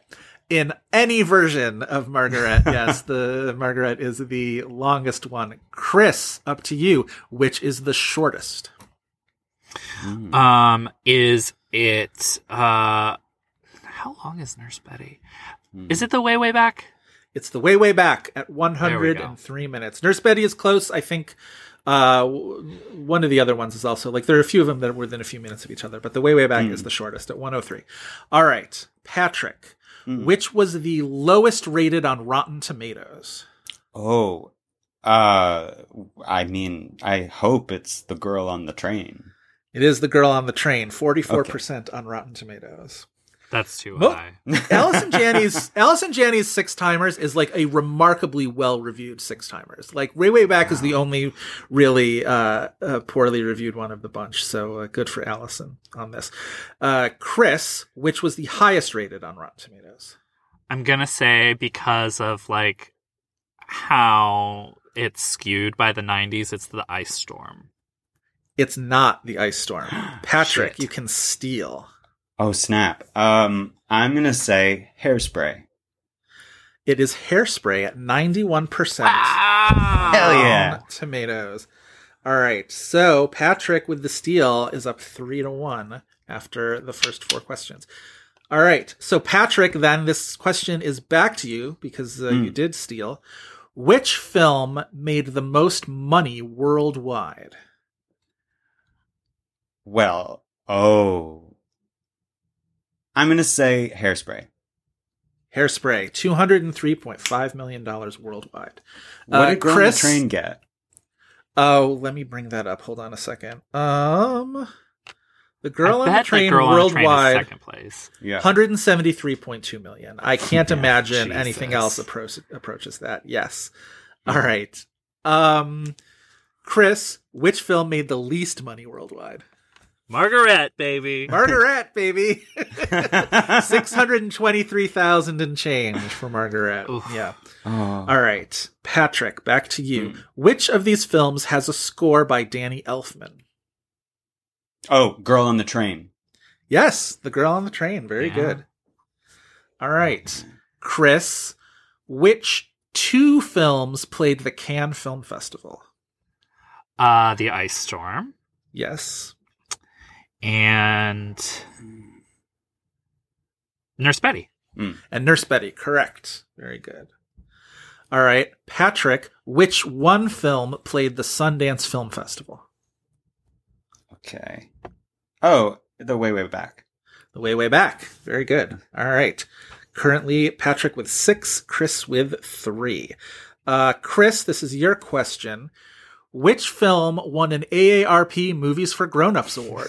The Way Back. The Way Back won for Best Comedy. It was also nominated for Steve Carell and Allison Janney both got supporting nominations. But yes, The Way Back. So point for Chris.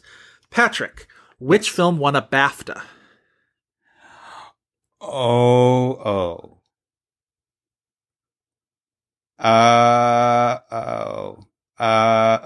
Is it? Okay, hold on. It better not fucking be The Girl on the Train. Goddamn. The Ice Storm. The Ice Storm is correct. Yes! Best supporting actress for Sigourney Weaver. The Ice Storm. All right. Hell yeah. Chris, which film was released on the same weekend as Soul Food? Oh, that has to be The Ice Storm. That is The Ice Storm. Very good. All right, so there we go. All right, Patrick, which film was released on the same weekend as The Lone Ranger? Oh, the most problematic film in history. Oh, God. As it turns Cursed out. movie. Oh, no. Oh, jeez. Oh, yeah, I think, is it Hairspray? It is not Hairspray. Chris, But can you steal? I know it is. It is The Way Back. Yeah. It is The Way Back. Very good. Chris is back in the game. All right. And now, Chris, this is your question. Besides Allison Janney herself, which is the only film to not star an Oscar winner for acting? Ooh, no, I almost said the wrong thing. It is The Ice Storm. It is not The Ice Storm. Kevin Kline is an Oscar winner. Duh! Patrick, Wait. can you steal? Repeat the question so that that's... Besides Allison Janney herself, Okay. which is the only film not to star an Oscar winner for acting? Not to star an Oscar winner for acting.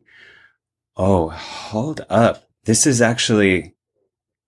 I think you might have been a little tricky here. Is it Hairspray? It's not Hairspray. Hairspray stars Christopher Walken. Oh, so no damn it. points for anybody. The answer is The Girl on the Train. Yeah, I got it late. Zellweger and Freeman, Renee Zellweger and Morgan Freeman are both Oscar winners in Nurse Betty. Sam Rockwell in The Way, Way Back is an Oscar winner. And, of course, Anna Paquin in Margaret. So no points for anybody. So, Chris, that was your question, right, to start? Yep. All right, Patrick. Yep. Which 2 movies feature stars of the movie Face Off? Okay, well, one is Hairspray. One is Hairspray, John Travolta, yes. Nurse Betty. Incorrect. All right, since he got half of it, Chris, you can get a half a point of a steal. Okay, it's The Ice Storm. It's Joan Allen. It's Joan Allen in The Ice Storm, so get plus 0.5. All right, so now, Chris, this is your question. Which 2 movies feature stars of Little Miss Sunshine? The Way, Way Back. Way, Way Back, which has 2, actually, Steve Carell and yes, Tony it Collette. does. And say Abigail Breslin, Paul Dano, Tony Collette, Greg Kinnear. Oh, Nurse Betty, Greg Kinnear. Nurse Betty, Greg Kinnear. Very good. All right. So currently, Patrick with 7, Chris with 7.5, and we only have a few more questions to go. Patrick. Yeah. Which movies feature which one movie features 2 stars of Romy and Michelle's high school reunion, and which are the 2 stars? Oh, okay. Dear God. I mean, are we going with okay. Oh, Jesus Christ. So it's just one movie. So you just have to pick the movie that has anybody from Romeo and Michelle's high school reunion in it. Well, I'm trying to re-team people from Romeo and Michelle's high school reunion. So I'm like, is Cameron Manheim one of them? Or is it Alan Cumming? Or Mira it's not Mira Sorvino because she's not in any of these. And it's not Kudrow. Is it Garofalo? Oh, damn it. I'm just going to guess The Way, Way Back. It's not The Way, Way Back. Chris, can you steal? I can. It's The Girl on the Train, and it's Justin Theroux and Lisa Kudrow. Ah! Exactly right. Lisa Kudrow is another girl on the train. In The Girl on the Train. Who knows the secret of the deviled eggs. And Justin Theroux is in Romeo and Michelle as the mysterious smoking cowboy. Yeah. Mm-hmm. All right. Point for Chris. Chris, this is your question. Which movie has Mark Platt as a credited producer? Hairspray. No, incorrect. Patrick steal. You know what? I'm going to say Nurse Betty. It is not Nurse Betty. No points for anybody. He's a credited producer on The Girl on the Train. Oh, Jesus. All right. Patrick, your last question. Okay. Which film is rated PG for language, some suggestive content, and momentary teen smoking? Well, that's Hairspray. That is Hairspray. Very good. Point for Patrick. Teen Chris, smoking. which film is rated R for strong language, sexuality, some drug use, and disturbing images? Nurse Betty. Incorrect. That is Margaret. Oh, sorry. I was going to give Patrick a chance to steal. Oh, shoot. Oh, that's all and that's right. going to matter. I think he technically won, though. I don't know. Actually, no, but I'm going to come up with another question. So hold on a second, because Patrick, as of right now, is half a point behind, and I want to give him a chance to win. While you're looking, one of the things that I love about Margaret is the teen smoking. Speaking of teen smoking, I love that scene where they're all out there and Lisa's talking about whatever, and they're just pretending to be jaded high schoolers. All Lisa right. smokes a lot in the movie. She smokes a lot, in and front of her mom. Right, and and Kieran Culkin in her own house. All right. For Patrick. Uh-oh. Hold on a second.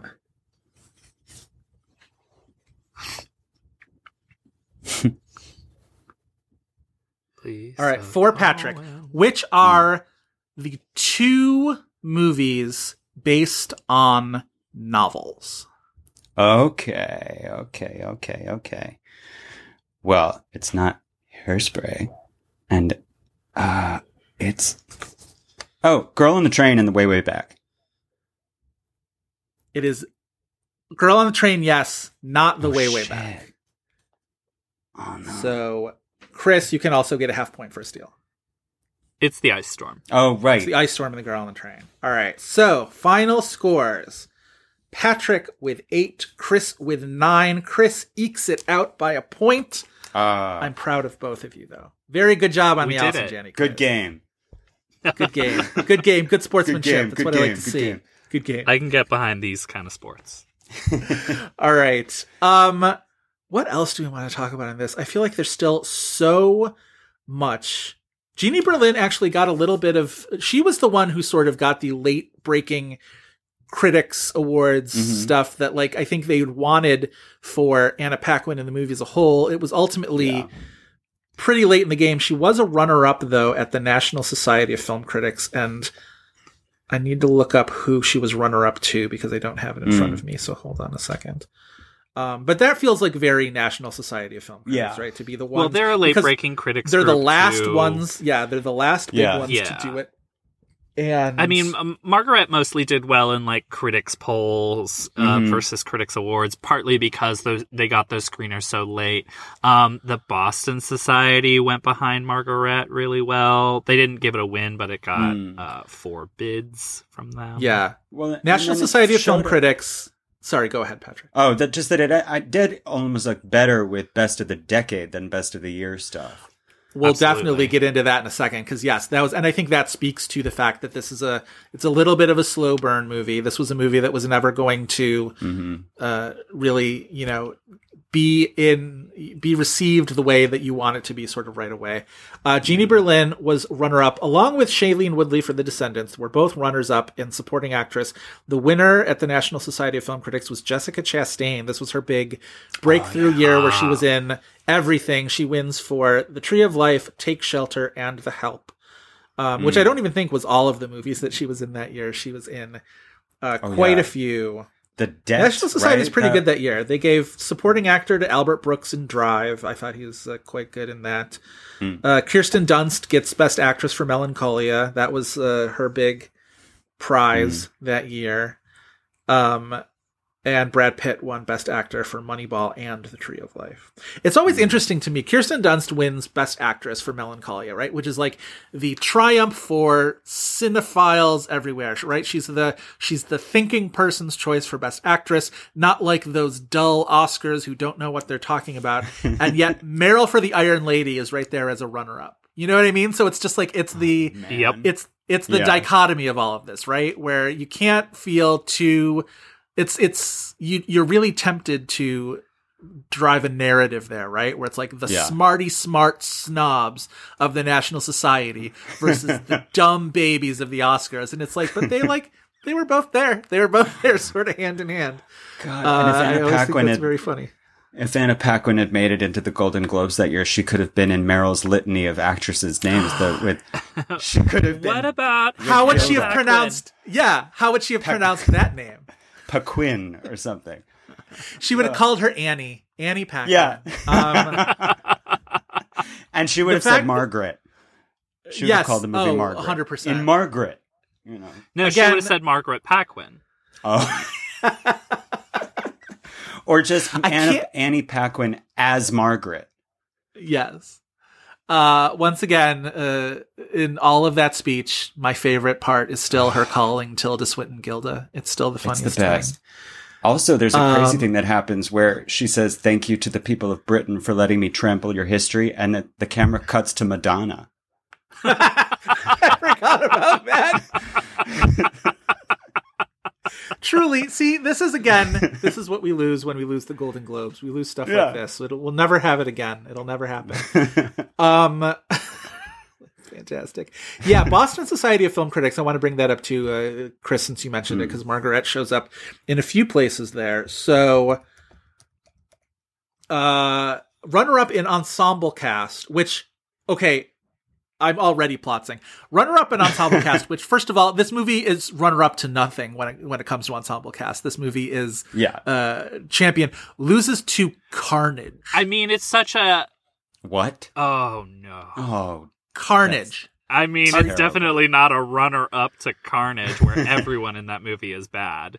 But I mean, like, I could understand, people not rallying around it as an ensemble because it does almost feel like a star vehicle because Sure. is at an 11 on every scene. Yeah. But to lose to Carnage, that's an indignity that no film deserves, I would say. Yeah. Runner-up in Best Film to The Artist. Hugo and Margaret are the two runners-up that year, which, again, just a triple feature that movie. I dare you. I dare you to have people in the same day watch The Artist and Hugo and Margaret and just see what madness see what ensues. happens. See what happens. I'd love to see it. Social experiment. All right. Screenplay, it ends up as a runner-up to Aaron Sorkin and Steven Zaillian for Moneyball. People really love Moneyball. People like to try and pretend that Aaron Sorkin didn't write Moneyball because they like Moneyball and they don't want to give Aaron Sorkin credit for anything that they like. But Margaret is a runner-up there. And then the fourth one, Jeannie Berlin again, runner-up to Melissa McCarthy for Bridesmaids, which I think you're a winner either way going there. Yeah. Boston Society is always sort of willing to go off the beaten path. They kind of announce not long after New York and LA, and maybe sometimes they're even in between New York and LA, but they always have some good awards. I like Boston. Good on you, Boston. What else? What else do we want to talk about? There's still, I feel like we've only scratched the surface. Just the you can count on me of it all, right? The fact that like Ruffalo is in this too, which almost feels like it's too big of a role to feel like a favor, but it's too small of a role to feel like it matches the stature of his sort of star persona at this point, right? And although he's in that weird moment where he's at that time, I think the movies that came out for him that year were like Just Like Heaven and 13 going on 30. He was there was that weird 2 years where he did like a strange number of romantic comedies that he was the most forgettable. This is before Zodiac. Oh yeah, it was right before Zodiac. Right. He was the most forgettable one in Rumor Has It, a movie that is generally pretty forgettable. Like nobody remembers that he's sort of he's the cuck of that movie, right? He's the one where Jennifer Aniston's engaged to him and she runs off with Kevin Costner, for Pete's sake. What an odd movie that is. We can cover that one, right, Chris? That didn't get a weird score nomination or anything like that. I think that's wrapped up in the Shirley MacLaine kind of resurgence. Oh, totally. Which I feel like we did well in our In Her Shoes episode. Oh, definitely. But I feel like, always good to keep some things in the holster, I feel like. And then Lonergan had that Stray co-nomination for writing Gangs of New York, which I have no idea where in that writing and rewriting process he came in, because that's three nominated screenwriters for that. I'm pretty sure it was Jay Cox is one of them, and hold on, there's one other person I'm pretty sure. Is it like Eric Roth or Steve Zaillian? It's Steve Zaillian, actually. Yes, it's Jay Cox with the story by credit, and then Lonergan and Zaillian both have screenplay credits. I can't imagine they were working together on it, so it's got to be right. But that's all probably three where of the them. Scorsese connection comes in, because like Scorsese went to bat for this movie, which we should also mention when he did that edit of the movie. It was in the middle of post-production on Hugo. Hugo, right. Well, and Hugo was secret screening at... Sorry, go ahead, Patrick. Oh, it's just that he had seen an early cut that he declared a masterpiece. He was like, this movie's a masterpiece. It needs to be seen. Well, and Hugo that year had screened at New York Film Festival as the secret screening, but it screened unfinished. So when I read that part about how like he took time away from Hugo post-production to edit Margaret, I'm like, oh, I guess that's why it wasn't finished in time for New York Film Festival. It could be because what I know was unfinished about Hugo was a few of the visual effects shots, which is like, at that point, I mean, I don't pretend to know how post-production works, but like Right. what is Scorsese doing at that point except like shepherding his vision, signing while off waiting on things. Yeah. Right. Exactly. No, but the narrative of that is just funny to me because I like the idea that one last time Margaret was fucking shit up on the Upper West Side, like fucking shit up at Lincoln Center, that something was going to happen and it did not go as planned. Yeah. It's that damn Lisa Cohen making it about her. Yeah. God, Lisa Cohen as a film festival programmer would be a goddamn nightmare. What Like, movies would Lisa Cohen even like? Oh man, That's a she great hates question. Everything. I mean, yeah, I don't know. I love the scenes with her and J. Smith Cameron, where J. Smith Cameron just starts like yelling at her and it's just like, what is it? This is how it sounds when you, I'm going to pretend to be you and I'm going to react to you the way you react to me. And it's just like, it's so immature and yet it's just so perfect to watch somebody try and meet Lisa on her level in that way. It's fantastic. Oh, it's so good. And then she just loses her cool and just like, it's so fantastic. Lonergan also, in his performance as her father in those scenes where he's on the phone with her. Underrated performance in the movie. Underrated so performance. good. So good. Like that sort of the malignantly distant dad who is like never does anything outright villainous, and yet you're just like, God, you're such a problem. You're part of this problem. Yeah. You're part of what's going on, and you're part of what's wrong. Well, and his always asking, how is it like it's going on the boyfriend front? And he has that horrible new wife who's just like, always going on about meals. So much about the food for this cowboy vacation. What does she say? She's like, ask her if there are any foods she won't eat because they need to pre-plan the meals or whatever, which is like 18 layers of passive aggression. The fact that she's having him funnel this request through him, like it's just the most stepmothery. Well, she says that she like emails her or texts her or something, or like tried to call her at one point, and it's like, oh yeah, where it says like, okay. Annette's tried to call you like 4 times to ask you about this, but you haven't responded or something. Can I also say, somehow in this movie, Matt Damon looks younger than he did in Good Will Hunting. Like he looks. I know. Matt so Damon is the one that's most young. like, oh, this movie's a fucking time capsule, isn't it? Oh man, those glasses. He looks has those so perfect young. teacher glasses. And like this is filmed only a few years before The Informant, and I feel like that was like a real like indicative few years for Matt Damon, where he goes, because this would have been released if it was released in 2006. That was the same year as what's he in 2006? Is he in The Good Shepherd? Like or am I Good making it up? Bureau? Yeah, it's The Good Shepherd. I think he shot this like on a break from The Good Shepherd, and he had just done Born Supremacy, which is crazy. Right. But like he looks younger in this than he looks in Born Supremacy. He looks like a baby. Absolutely certain. He looks like an absolute child. It's crazy. Yeah. Which actually makes those like those scenes are for me the weirdest part of the movie because it almost sometimes feels like a different kind of movie is jumping in. Like it almost feels perfunctory that Lisa would sleep with a teacher in this very sort of like transgressive way, right? But it's filmed in a way that like indemnifies his character as much as possible without obviously without like letting him off the hook, but like she's really the aggressor. He really very much does not do he's not actively pressuring her. He's very much intimidated by her. He's very much just like and I'm not ever quite sure what to make of that. That's the most like, this is a story about a young girl being written by a middle-aged man. Part of it that. is the closest thing I think the movie comes to feeling extraneous. I don't know how much we get out of that story element. Right. Yeah. Yeah.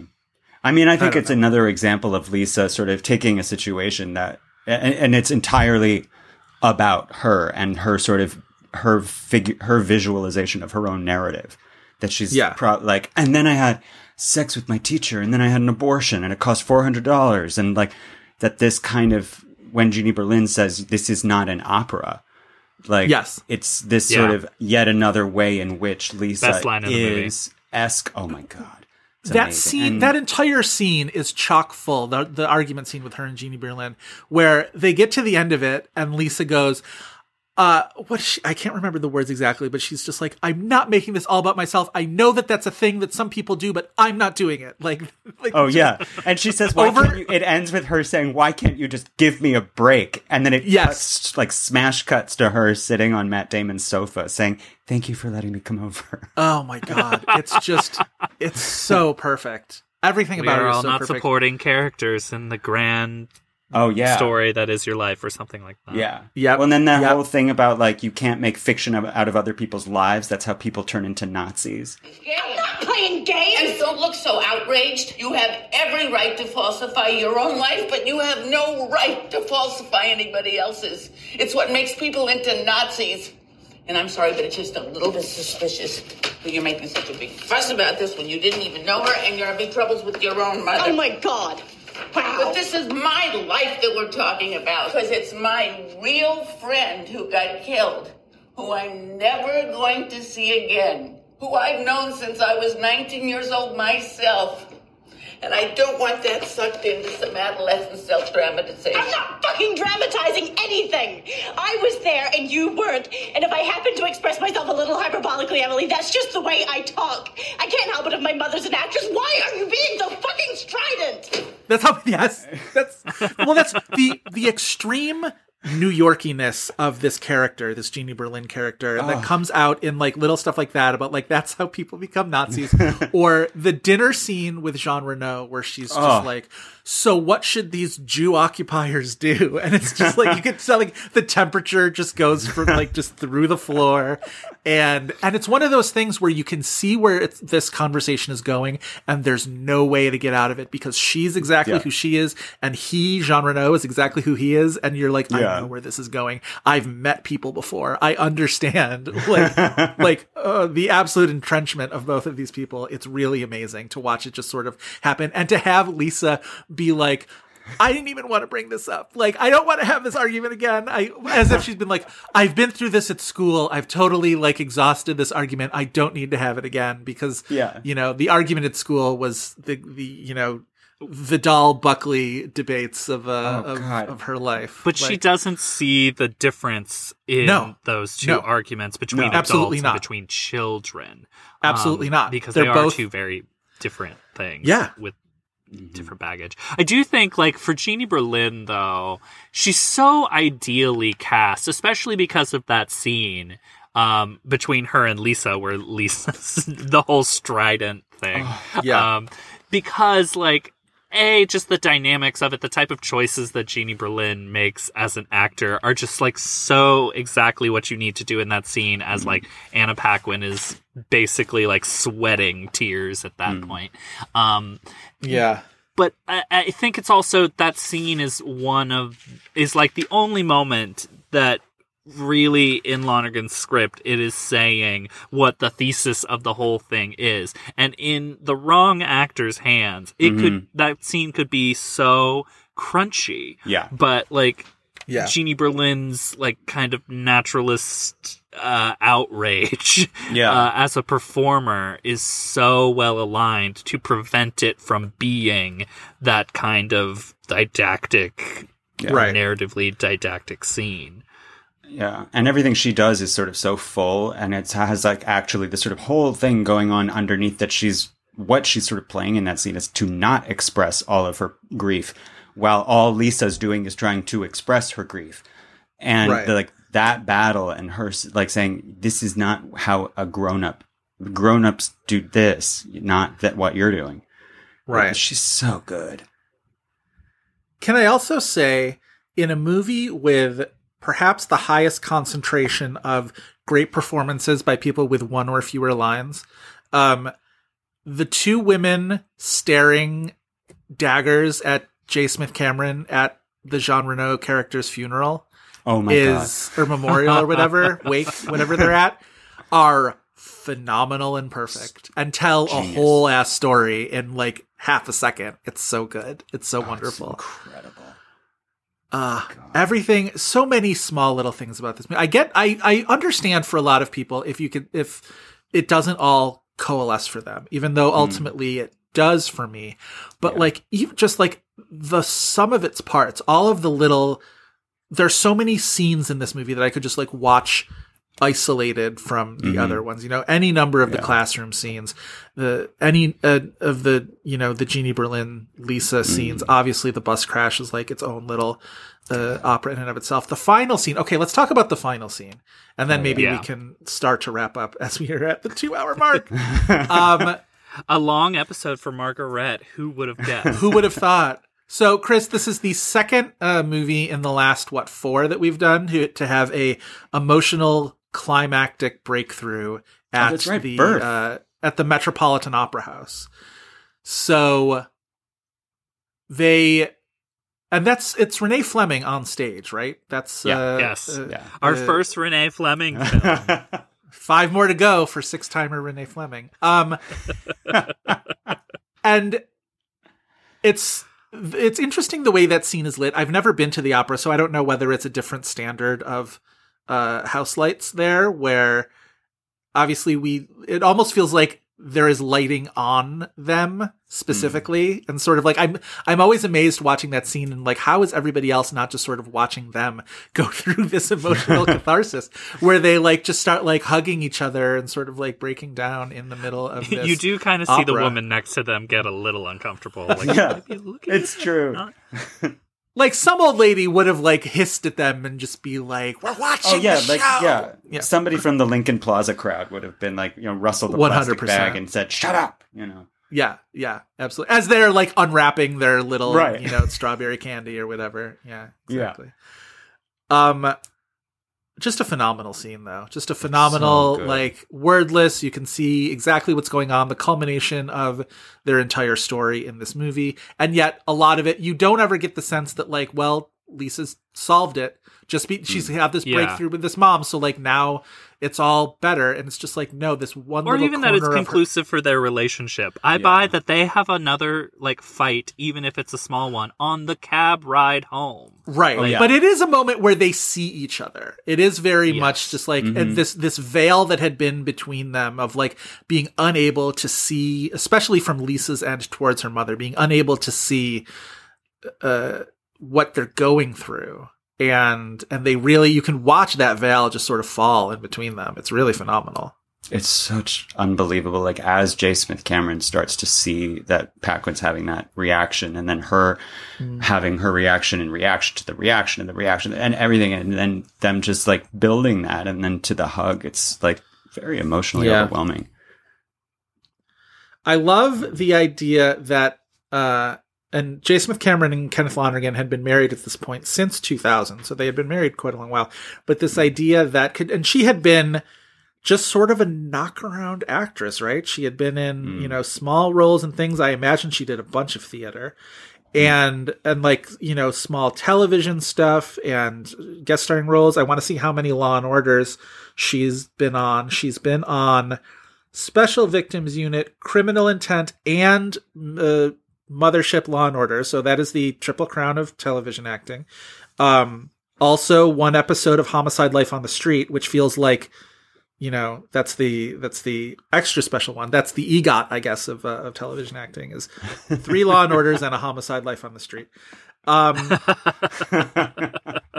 apparently she was on Guiding Light. So like, that's truly like, it's the New York acting, like, entire universe is wrapped up in all of that, right? Guiding Light was one of the soaps that filmed in Brooklyn back in the day when it was still amazing. On. But so I love this idea that he, as a writer-director, then is sort of giving her this like biggest platform she'd had. And then of course it sits on the shelf for 5 years, but she's just so phenomenal in this movie. She's miraculous in it. It's so good. I love her so much. Love her so much. All right. What else? I think I literally was just looking at my notes. I'm like, I really did address kind of everything. So if you guys have any closing notes before we move into IMDb game. I don't know. I mean, I would like it's such a small thing, but I want to mention that in that scene with Mark Ruffalo on the porch outside, that there is like one of the amazing phenomenons of like shooting outside in New York, where suddenly wind starts happening and cloud shadow going over their faces. And it's just like, I don't know. I just want to say like, damn, that scene is incredible. And that when that moment happens, it's just like electrifying. It's a great Good scene. movie. It's a great scene. Yeah, good movie. Chris, what about you? I would just say, like, our relationship with this movie is probably not over, though maybe it is, because, like, Lonergan is very clear that the extended cut is not his director's cut. It's not complete. Yeah. It's not, and the technical stuff we mentioned with it, like, is still kind of snagging. But, like, you can imagine the actual definitive, like, director's cut coming eventually, especially, like, I read an interview with him where he, like, speaks kind of fondly of what Ridley Scott has done with his, like, constant re-editing of his movies. Blade Runner, like, you could imagine. Yeah. Like, Lonergan is eager and willing to, put out a definitive version of this movie, but, like, knowing that this was a Searchlight movie, so now essentially Disney owns the rights to it, I do fear that, like, that could never happen, / this movie could fall away in some way. But, like, there's always hope that I think people expect Criterion could do something for it, and once it showed up on the channel, I think it kind of reinvigorated that. But because Disney is basically kind of at the reins, would they give them the rights to this movie to do it? I don't know. Yeah, I wish they would. Because, Nico Muhly, the composer of the film, in an interview, apparently alluded to that once there was a 4-hour cut of this movie. Which I believe it. I'd watch that. Yeah, I do. I mean, yeah. I would add, just as I'm still staring at the J. Smith Cameron Wikipedia page, the Law and Order, the original Mothership Law and Order, has been on 4 times as different characters in 4 episodes, which, icon, once again, character actress icon. And she was also, though, she was on a 9-episode stint on True Blood in the second season of True Blood I think it was the second season, 2010 to 2011. So again, this entire time of a Margaret reunion that we didn't know was a Margaret reunion. Because it all happened in the interim between the movie being filmed and being released. So it's just odd. It's odd to have a movie with that much of a negative space in its existence. It's it's wild. All right. Anyway. This is also one of those movies too, where it's like some of our listeners may not know the full backstory of this, and like sometimes I see people like tweet things like, the Oscars are trash because they didn't give anything to Margaret, and it's like, okay, you don't know anything of the context of this movie. Oh, because we had mentioned it too, it did show up, as Patrick alluded to, on a bunch of Best of the Decade lists. It was Slant Magazine's number 12 of the decade. IndieWire put it at number 41. K. Austin Collins at Vanity Fair put it as number 18. It definitely is a movie whose reputation has grown and grown and grown, and it really sort of ensconced itself in the great movies of this the last decade and this century, really. So I imagine in another 20 years it will be thought of probably even more highly, just because it's sort of built that way, right? It's built to be. It's not a timeless movie. It's very much a time capsule movie, but I think the time capsuleness of it ages really well. Yeah, if it that feels makes like sense. a movie that's kind of built to be discovered. Yeah, absolutely. So, and again, the 3-hour cut is available to rent on Amazon Prime. So, it's $4 well spent as far as I'm concerned. All right, let's move into the IMDb game. Chris, do you want to tell our listeners what the IMDb game is? Absolutely. Every week we end our episodes with the IMDb game, where we challenge each other to guess the top 4 titles that IMDb says an actor or actress is most known for. If any of those titles are television, voice-only performances, or non-acting credits, we'll mention that up front. After 2 wrong guesses, we get the remaining titles' release years as a clue. If that's not enough, it just becomes a free-for-all of hints. We do love a free-for-all of hints. That's the IMDb game. All right, Patrick, you are our guest. I imagine you've been waiting to play the IMDb game since you were a small child and you didn't even realize it.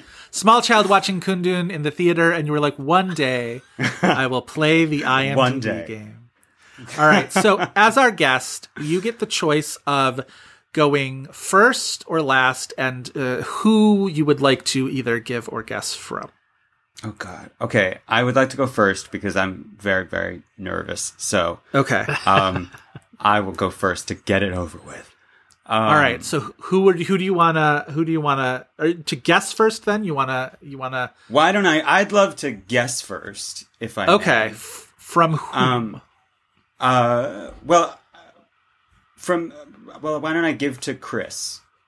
All right. So you give to Chris. Chris will give to me, and I'll start by giving to you. All right. Okay. So my choice. I mentioned that I saw This Is Our Youth, a production of This Is Our Youth on Broadway several years ago, starring Margaret, star Kieran Culkin, and also Tavi Gevinson, and also Michael Cera, who is who I am going to quiz you with for his known for. Okay. No television or voiceover. Okay. So, Sarah. Okay, I'm going to try... Okay, well, Juno. Juno is correct. That is one. Okay. Okay, well, that's good. Okay, well, there's that. Oh, okay. What was that called? God damn it. Scott Pilgrim versus the World. Correct. 2 for 2. Okay. I'm trying to remember, like, when I first was aware of him. I think it probably was Juno, right? Which was 2007. But he definitely, oh, no, he's in that movie that, like, low-key really annoyed me. It's, Superbad. Superbad. You are 3 for 3. Are you kidding me? Okay. Wait, what's okay, Michael Cera. There is a hint I want to give you for this last one, but because you are 3 for 3, I want this to remain pure for you. Okay. All right. I'm trying to, like, even think about, like, what he's what okay, so yeah. Wait, is it Gloria Bell? Oh God, I wish it was. It is not. It is not Gloria Bell. That is one strike. No. I will say though, now that you have, one strike, this is a film that has a connection to you personally, sort of work that you have done.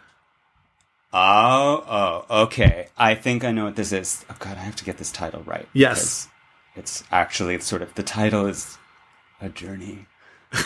Yes. Oh, because Dash and Lily, which is a television show that I was on, and then Nick and Nora's Infinite Playlist. Very good. Nick and Nora's Infinite Playlist, Well based done. on the novel by David Levithan. Hell yeah. Writer of Dash and Lily, a show, Patrick, even before we met, I loved that show, even when I didn't have to because my friend was on it. I really enjoyed it. Patrick, if our listeners don't know, played the, I would say, snarky Strand bookstore clerk in Dash and Lily. Yeah, I think so. Judgy gay. Are we going to call you the Judgy gay? Right? Like you were casting aspersions. Maybe. I mean, the thing that's funny is that, like, growing up in New York City, like the Strand people really, really, like, the second I was like, oh, I have an audition to play somebody like who works at Strand, I had an immediate image in my mind of people that were, where you say like, oh, do you have like this book? And they would just sort of sigh heavily at you and say like, ugh, yeah, it's over there. And loved Dash and Lily so much. I'm so mad that it only got the first season and it didn't get renewed for a second one. I will never not yell at Netflix for that. I watched that one in my first pandemic Christmas and was weeping at not being able to participate in New York City Christmas. It's a great New York City show. Highly recommended. Me too. It was a delightful show. All right. Patrick, so you went, yes. You got all 4 with only one Well strike. done. Very good. Well done to you. Thank you. I was really, really nervous. All right. So now you will quiz Christopher File. Okay, so I went the Succession route. Oh. And I have for you, Chris File, about Matthew McFadden.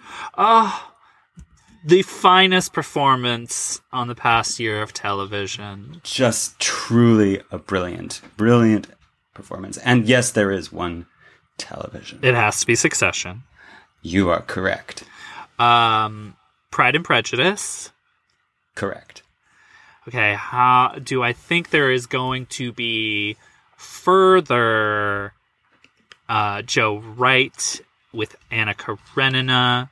I'm going to say yes. Anna Karenina. Incorrect. Oh my god, no. He's so good, though, in Anna Karenina. He's brilliant. A scream. He's so good. Okay, now I have to also think of other things that he's been in. And there's no more TV, right? There's no more TV. Okay.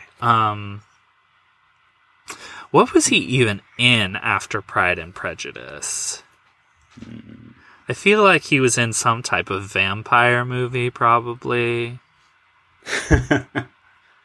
Oh boy.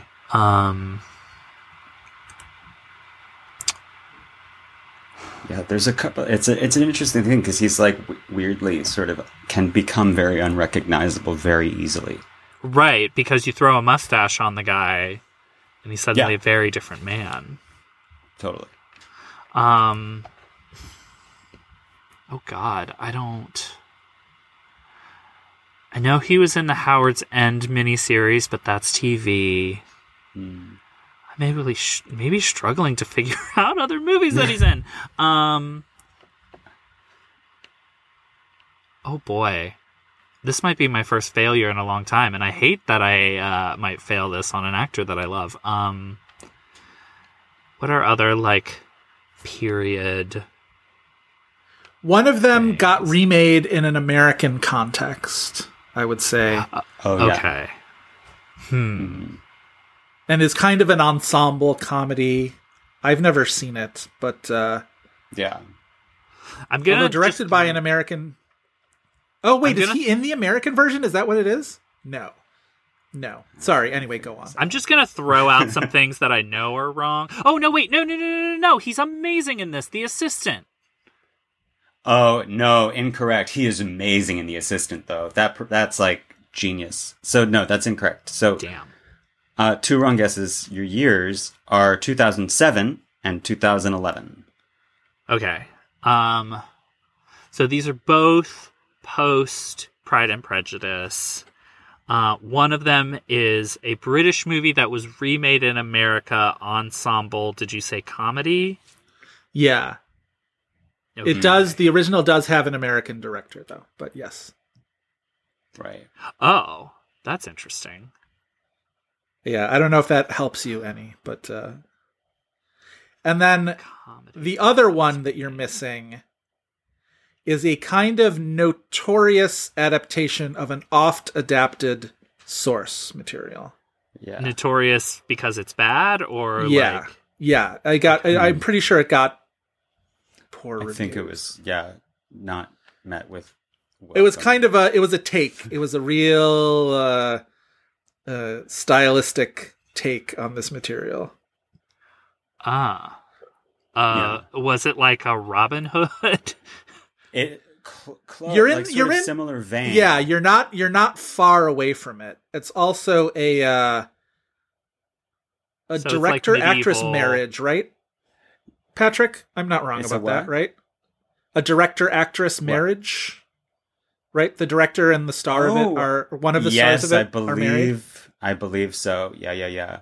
And that actress is you would expect her to appear in something like this because she sort of only appears in things like this. In like medieval costume things, it sounds like, if it's adjacent to Robin Hood. Things that maybe involve running and jumping. Yeah, the way it's like an action movie. Like an action movie. Yeah. But it's like a Robin Hood. And based off of a very, very well-known book. Yes. Okay. Been adapted a few times in our lifetime, one of which famously had a soundtrack song with 3 very famous singers. 3 famous, like, female singers? No, 3 famous male singers who are all sort That's of famous weird. Like from the their 3 own thing. tenors? Yeah, not quite tenors, but like probably around that same time that like the 3 tenors were like a thing culturally. We've talked about this song before. We've sort of had some 3 fun men singing together. Yeah, it's the only movie with 3 men singing together that we kind of gag over. Not because it's great, but it's because it's sort of ridiculous. Oh, okay. Wow. I have not bombed this hard in very long. No, I'm sorry. Okay, so it's like medieval action from a book. Yeah. That has been had several versions, including one that had a song. Yes. The director-actress marriage is one of those that, like, they're not, like, highly... It's not one of those ones that it's like, we think about this partnership as having created great art. But it's... It's sort of like Madonna low... and Guy Ritchie, is it? They were already divorced by then. It's not them, but it's sort of low culture that has been like popular within its milieu. But yeah, action though. Yes, decidedly action. Yeah. Like kind of. Is it Kate Beckinsale and who she? No, but like it's the other pair. It's close. It's yeah, not it's Kate like Beckinsale and the Underworld director. It's the other ones. It's the other 2. Yeah. But they make movies like the Underworld movies. Yes, 100%. Yes. Including like a series that has had a lot of installments. Yeah. It's Mila Jovovich and the Resident Evil guy, Paul Yes, it W.S. is. Anderson. Yes, I still have no idea what this is. Okay. Obviously, this movie like didn't hit my register or didn't make money or. So she's like the lady in this, but the movie is about a certain number of men, a specific number, and of it men. was a specific number of for... men. Did they do a 3 Musketeers movie? Yes. Fuck off.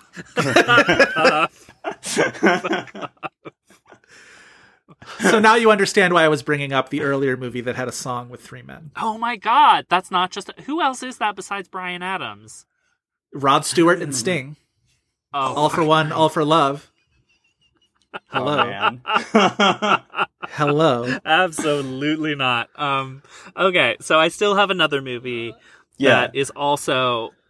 but this is the original, and there was an American remake, and this is from 2007, and it's a comedy, an ensemble comedy. There is one American in the cast, though. There is. That's what sort of made me sort of raise an eyebrow. Yes. Yeah. Can I get the American that's in the cast? Peter Dinklage. Yeah. Oh, it's Death at a Funeral. Yes. Never seen it. Death at a Funeral. Nor have I. Yeah. I did see it, I think. Wow. What'd you think? Wow. It was fun. Yeah, chaotic. Thank you for known the challenge. for. I have never done that poorly in a long time. Oh my god. Well, if you will ever have me back, you can feel free to annihilate me with something. Just pick someone. Obviously, you're welcome back whenever. So Joseph, for you, Yes. We are talking about Margaret, a movie in which Kenneth Lonergan plays a father. So what did I pick for you but a father in one of his other movies, Mr. Kyle Chandler? Oh, he's very good in Manchester by the Sea. I just was watching screeners of the new television show that he's on that I don't know if I'm at liberty to talk about on air, but yeah. We'll leave it at that. Neat. Any television for Kyle Chandler? There's no television. That's insane. No Friday Night Lights. Jesus H. Oh, no, sorry. I was talking about Bloodline. No, of course I was talking about all right. Kyle Chandler, 4 films. No television. Is Manchester by the Sea one of them? It is. All right. Is King Kong one of them? How did you get King Kong? It's one of the few Kyle Chandler movies that I think about. Oh, I don't think anybody thinks about him in that movie at all. I was like, he's going to get hung up on King Kong. Can we talk about, I don't think we unpacked this at the time of release. Kyle Chandler in Manchester by the Sea plays Joe Chandler. No, I didn't know that. I never clocked that. That's crazy. Oh. Wow. All right. I may be misremembering that he's in this movie, but I kind of don't think I am. Is he in Zero Dark 30? He is in Zero Dark 30. Not on. Is that one of them? Not on his known for. Okay, one strike. All right, Kyle Chandler. The problem is I'm gonna misconstrue Kyle Chandler dramatic film roles with John Hamm dramatic film roles. I feel like part of me wants to guess the town, but it's John Hamm who's in the town. Kyle Chandler is conceivably in the town. I was going to say it's not ruling out that Kyle Chandler is also in the town. He might be there like the same way somebody is in Margaret, just sort of wandering. Right. Like Kristen Ritter is seen in a shop window. Saying she can't have the cowboy hat. All right. I was trying to figure out where, because I saw Kristen Ritter's name in the cast list, and I was like, I did not see her. Like, I absolutely missed her in that. But, all right. There was another actor in Margaret that I wanted to jot down, and I forgot. It's filled with so many recognizable people. Yeah. It's more shocking who is not in Margaret, especially. Right. Like, New York theater character actors. Like, why is Frank Wood not in this movie? Right. Yeah, exactly. Okay. Kyle the Chandler. Wrong guess. 2 correct guesses. 2 correct answers. All right. So there's got to be another like action-y thing that he's in. Is it like... This is wrong, but I'm going to guess The Kingdom. It is not The Kingdom. All right. Your years are 2011 and 2012. He was in Margaret, and I didn't know it. 2011 and 2012. All right. Oh, wait. 2011 is Super 8, I'm pretty sure. It is Super 8. Another movie where he plays 2012... A non-Zero Dark 30 movie that he was in 2012. Okay. I don't remember him in this movie, but it is another movie that is fully conceivable that he is in it. Was it an Oscar nominee in any way? It was an Oscar winner. Argo. It's Argo. That makes sense that he's in Argo. I don't remember him specifically in it, but like that's part of that might have been me thinking he was in the town is I was thinking of him in Argo. Okay. Oh yeah. All right. There we go. What a ride, you guys. 2.5 hours of pure delight. Patrick Vaill, literally when I say come back anytime, I truly mean it. Like come back anytime. Start thinking about what the next movie you want to do with us is. We very much will welcome you with open arms. This was really fantastic. We hope you had a good time. Oh, thank you so much. This was like the best time ever. It was so much fun. All right. Listeners, that is our episode. If you want more This Had Oscar Buzz, you can check out the Tumblr at thishadoscarbuzz.tumblr.com. You should also follow our Twitter account at had_Oscar_buzz. Patrick, let the listeners know what you would like them to seek out if they would like to see more or hear more from you. Well, I am at Instagram at Patrick Vaill. That's Vaill, and on Twitter at Patrick_Vaill, Vaill. And to see me in something, stay tuned. There will be an announcement very soon. Perhaps some news along the way. All right, Chris, Chris, where can the listeners find you and your stuff? You can find me and my strident point of view on Letterboxd and Twitter at Chris V. Feil. That's Feil. All right, and I am on Twitter at Joe Reed, Reed spelled R-E-I-D. I'm also on Letterboxd as Joe Reed, spelled the same way.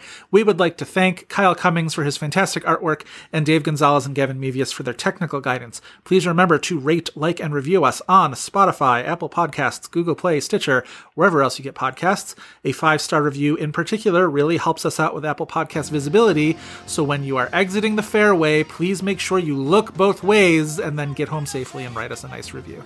That is all for this week, but we hope you'll be back next week for more Buzz.